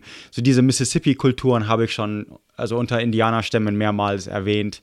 Chickasaw und Natchez und Yazoo, auch wie in Alabama und Biloxi. Aber die ersten europäischen Siedler, die eben die Mississippi wirklich siedelten, waren Franzosen. Also Louisiana, das ganze Louisiana ist das einzige Bundesstaat, das immer noch so französisch basierte Gesetze hat, nicht wie englisches Common Law, wie die anderen 49 Staaten. Also das ist, man hört vielleicht immer heute weniger und weniger oder kaum, aber so ein bisschen französische Wörter und Creole und so ganz eigene Dialekte, wo man denkt, oh, jetzt ist man völlig woanders als Kalifornien oder New York oder so. Und das ist eben wegen der völlig andere Geschichte von der Kolonisierung von Franzosen anstatt Spanier und Engländer. Okay, hier fängt es schon ein bisschen an. Aber die Entdecker auf jeden Fall waren zuerst Franzosen. So Ende des 17. Jahrhunderts gründeten sie Fort Maurepas. Mississippi hat so ein kleines Stückchen an der Gulf, also so ein bisschen Gulf of Mexico Grenze. Da gab es eben diese Siedlung Fort Rosalie. Natchez heißt, glaube ich, die Stadt heute 1716. Und bevor es Louisiana hieß, nach König Louis wahrscheinlich, hieß es auch Neufrankreich. Also es gab so Neuengland dort und Neuspanien dort und hier eben Neufrankreich. Das war so das Trend von den Kolonisten eben. alles östlich von Mobile Bay. Mobile Bay war dann schon Spanier. Da sind wir gerade durchgefahren. Das wisst ihr ja noch, right? Also das war noch Teil von Florida und so. Mississippi aber ist auch wie Louisiana und Alabama und Georgia eines der Tief-Südstaaten. Das heißt, die schlechtesten Bedingungen von Sklaverei in Amerika. Es kommt aus Mississippi. Die haben immer noch die konföderierte Flagge, glaube ich, als Staatsflagge oder viele Staaten haben sie jetzt jetzt neulich in den letzten Jahrzehnten oder so die Flaggen geändert, weil es einfach rassistisch ist. Aber ich glaube, Mississippi, das war einfach die konföderierte Flagge für Ewigkeiten. Es war auch ein Sieg, also im Bürgerkrieg war es ein Sieg in Mississippi, in Vicksburg, Mississippi, an der Mississippi-Fluss. Als Ulysses S. Grant als General diese Stadt eroberte, war das so das Wendepunkt vom Bürgerkrieg. Dann hatten sie keinen Zugriff auf die Mississippi mehr, also nördlich von Vicksburg. Und damit war dann New Orleans fast sicher und so weiter. Also Ulysses S. Grant an einer Seite in Vicksburg, Mississippi und an der anderen Seite eben Sherman in Atlanta, Georgia. Als die beide Siege durchkamen, die Nachrichten nach Abraham Lincoln, war er halt sehr froh und wusste, okay, Krieg ist gewonnen, ist jetzt innerhalb von ein Jahr oder so vorbei. Erwähnenswert ist auch, dass in Mississippi 1866, also genau einem Jahr eigentlich, nach dem Ende vom Bürgerkrieg, kamen die Ladies of Columbus, also einfach die Damen von Columbus, Mississippi, und ehrten am Friedhof beide, also Konföderierte und die Union-Soldaten mit Blumen und das Ganze und haben sie beide so gleichmäßig geehrt und das war dann schon ein Zeichen für die Heilung nach dem Krieg so und das ist eben heute feiern wir das eigentlich immer noch, das ist Memorial Day praktisch und Memorial Day kam aus, wo wir dann so die toten Soldaten vom Bürgerkrieg ehren. Daher kam eigentlich Memorial Day. Aber ja, tief im Süden, wie die anderen Staaten, die wir da gerade durchgefahren sind und wie Louisiana auch, 1871 war Liberty die erste Stadt, also Liberty, Mississippi, war die erste Stadt, die eine konföderierte Statue errichtete. Dann wie Georgia und Alabama gab es die Zeit so vom 1800 rum bis eben 1830, wo immer mehr und mehr Siedler Richtung Indianergebiet zogen und dann um 1830 rum eben die Indianer verjagt wurden. Wir haben die Cherokee erwähnt in Georgia und hier war es eher die Choctaw an der Mississippi und da gab es den Friedensvertrag von Dancing Rabbit Creek, wo die Choctaw ihr Land verkauft in Mississippi und Alabama und zogen, freiwillig in Anführungszeichen nach Indian Territory, also was heute Oklahoma ist. Eine Gruppe wie die KKK, die ich, glaube ich, nebenbei erwähnt habe, aber die auch sehr bekannt ist, also geschichtlich, ein paar Jahre, so 10 Jahre nach dem Bürgerkrieg, die Ku Klux Klan gab es schon, dann bildeten sich die Red Shirts. Und ich glaube, in Mississippi zuerst eben fingen an, so rassistische Aufstände zu machen und schwarze Familien zu bedrohen, töteten 150 Schwarze in Mississippi, vielleicht doppelt so viele. Also selbst die Richter und Polizisten waren alles weiß und Schwarze konnten nicht wählen und so weiter. Aber hier gab es eben eine Gruppe namens, also die Red Shirts, die Schwarze gelyncht haben und bedroht haben und in auch Städte wie Vicksburg und so weiter. Es gab so von denen und Ku Klux Klan und die rassistischen Gouverneure und das Ganze eben diesen Mississippi Plan, was alles die Südstaaten für Weiße so klar machen sollte. 1877 kamen Bundestruppen, um das Ganze zu verhindern und wieder Kontrolle. Also das eine lange Geschichte von Rassismus um 1900 rum. Also nach diesem Ganze waren Schwarze immer noch so die Hälfte der Bevölkerung. Sehr arm, eher an der Delta, so wie Louisiana, also südlich eben. Und arbeiteten für fast nichts, weil sie sonst verhungern würden, also legale Sklaven praktisch wieder. Mississippi war eben besonders schlimm unter den ganzen Südstaaten. Und ja, also 1920 rum zogen wieder mal Tausende und Tausende nach St. Louis und Chicago, Detroit, Philadelphia, New York, einfach weg von den Süden. Wie in den anderen Südstaaten aus. The Great Migration heißt das, wo alle Schwarze endlich genug hatten und von den Süden nach Norden zogen. Und die Gesetze waren immer noch, also 40 Jahre da, bis die Bürgerrechtsbewegung in den 60er Jahren. Also das dauerte also nach dem Bürgerkrieg immer noch ein Jahrhundert, bis sie überhaupt wählen konnten und sich Dinge langsam richten konnten. Heute ist Mississippi hat immer noch ein Problem. Aber ich glaube, Mississippi-Fluss selber ist ja was Schönes, hat ja Mark Twain immer drüber geschrieben und Sachen erzählt. Und er ist ja auch Südstaatler und das Ganze also die Geschichten kommen eben aus dem Süden, wenn man Mark Twain liest. Und ich glaube, es wäre schon interessant zu sehen. Also es ist schon eine interessante Region der Welt. Eines der Präsidenten, der wahrscheinlich die besten Stories hat, ist Teddy Roosevelt, also Theodore Roosevelt, um die Jahrhundertswende. Und tatsächlich, ich glaube, viele kennen die Geschichte, aber Teddy Bear ist ja nach Teddy Roosevelt benannt. Und das ist ja weltweit, gibt es das Begriff Teddy Bear und Teddy Bears selber. Aber das passierte, also die Story ist in Mississippi passiert, 1902, als Teddy Roosevelt sich weigerte, ein Bär zu erschießen, weil er wollte schon Bären jagen, aber die haben dann für ihn irgendeinen Bär gefangen und vielleicht war es sogar auf einer Kette gebunden oder auf ein Seil gebunden oder so und Teddy Roosevelt weigerte sich halt so einen Bär in Gefangenschaft zu schießen und deswegen wegen seinem Mitleid und so machte dann irgendein Spielzeugfirma Teddy Bears, weil er so ein weiches Herz hat und ja, und Teddy Bear ist halt ein Jahrhundert Jahre plus altes Phänomen, tatsächlich. Mississippi, there you go. Man kann auch in Mississippi das größte Shrimp sehen. I don't know, okay. Elvis Presley wurde in Mississippi geboren. Er wurde vielleicht in Tennessee berühmt, und in Las Vegas, alright. Aber er wurde in Tupelo, Mississippi, 1935 geboren.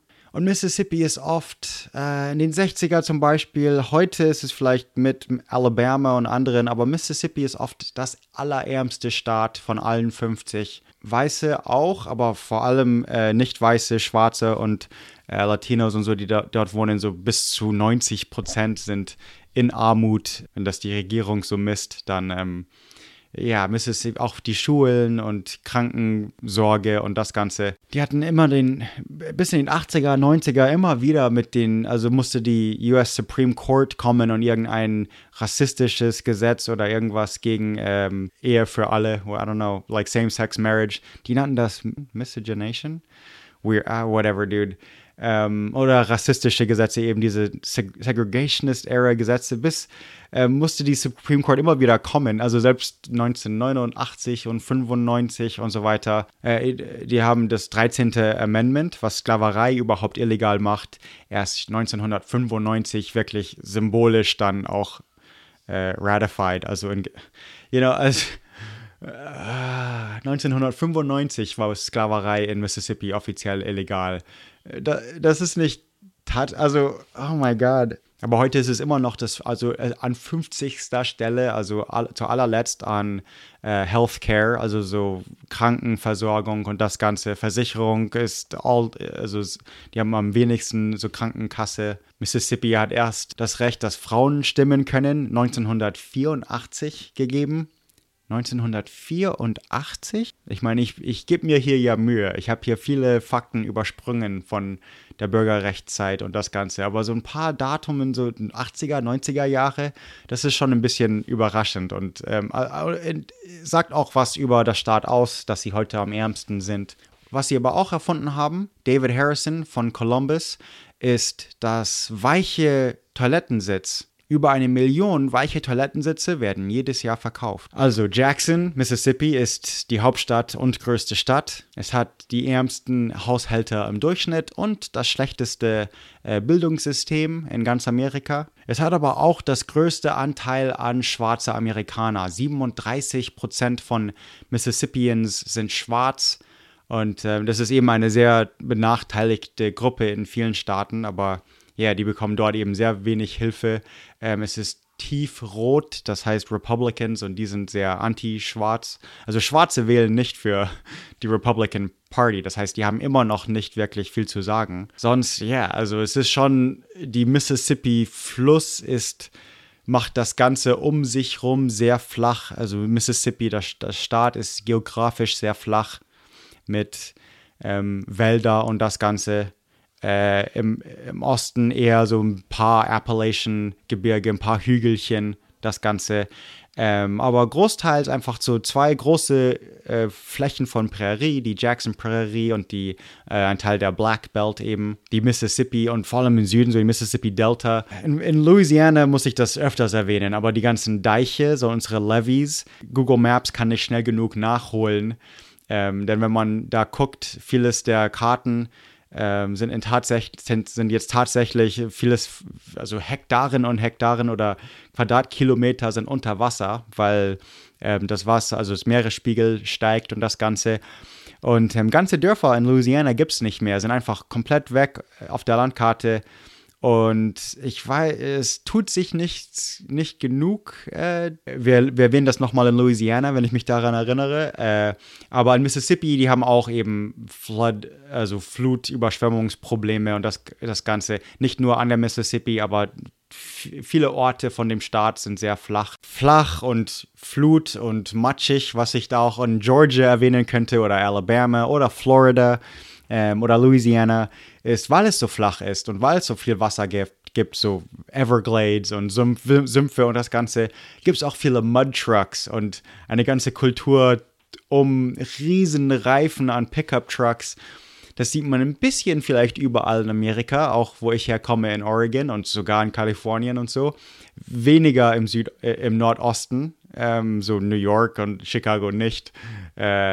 Aber im Süden auf jeden Fall. So das ganze Monster Trucks, vielleicht kamen die aus Texas oder so, aber ich wette, das waren immer Südstaatler, die sowas immer erfinden und die Reifen immer größer und größer machen und das Ganze.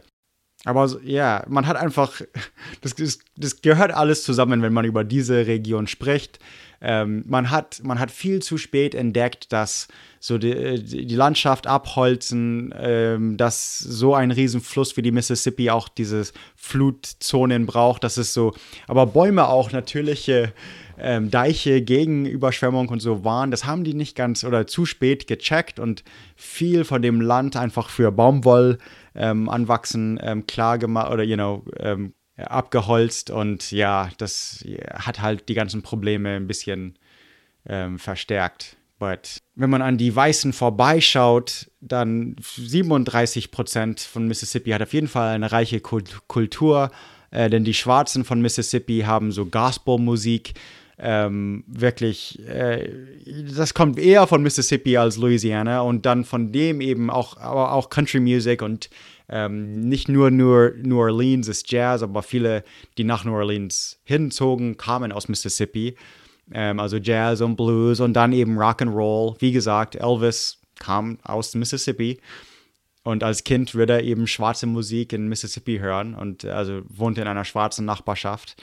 Also hat schon, hat ihre eigene Kultur auf jeden Fall und ist auf jeden Fall interessant und weltweit bekannt und das Ganze. Ja, die Mississippi Delta, was dann eben auch New Orleans dazugehört, das ist schon diese Region auch. Sie brachten dann ihre Musikszene mit sich nach Chicago in den 20er Jahren und Jazz und Blues in die ganze Welt. Also Mississippi hat die wenigsten Zahnärzte in den Vereinigten Staaten, das höchste Child Mortality, das Babys bei der Geburt sterben, die höchste Rate in Amerika. Und Amerika hat schon eine sehr hohe Rate für so die erste Welt, wenn es sowas gibt. Ja, es ist ein bisschen schwer in Mississippi optimistisch zu sein. Es ist einfach, es ist schade. Vielleicht gibt es ein paar schöne Orte von der Landschaft her gesehen. Die gibt es auch überall.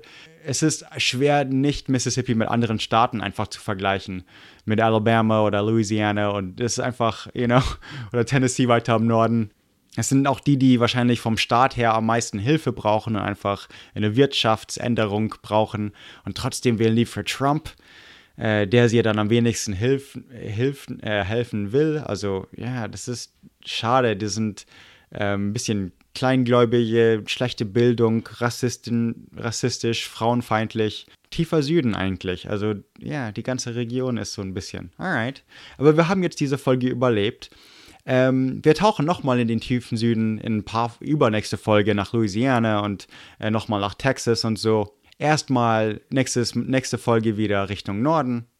Eine kurze Pause durch Kentucky und Tennessee und Indiana, Ohio, Chicago. Das Ganze für jetzt erstmal have a nice day, y'all. Except for you fucking Mississippians. Die versinken sowieso bald in den Golf. Passt schon. Alright.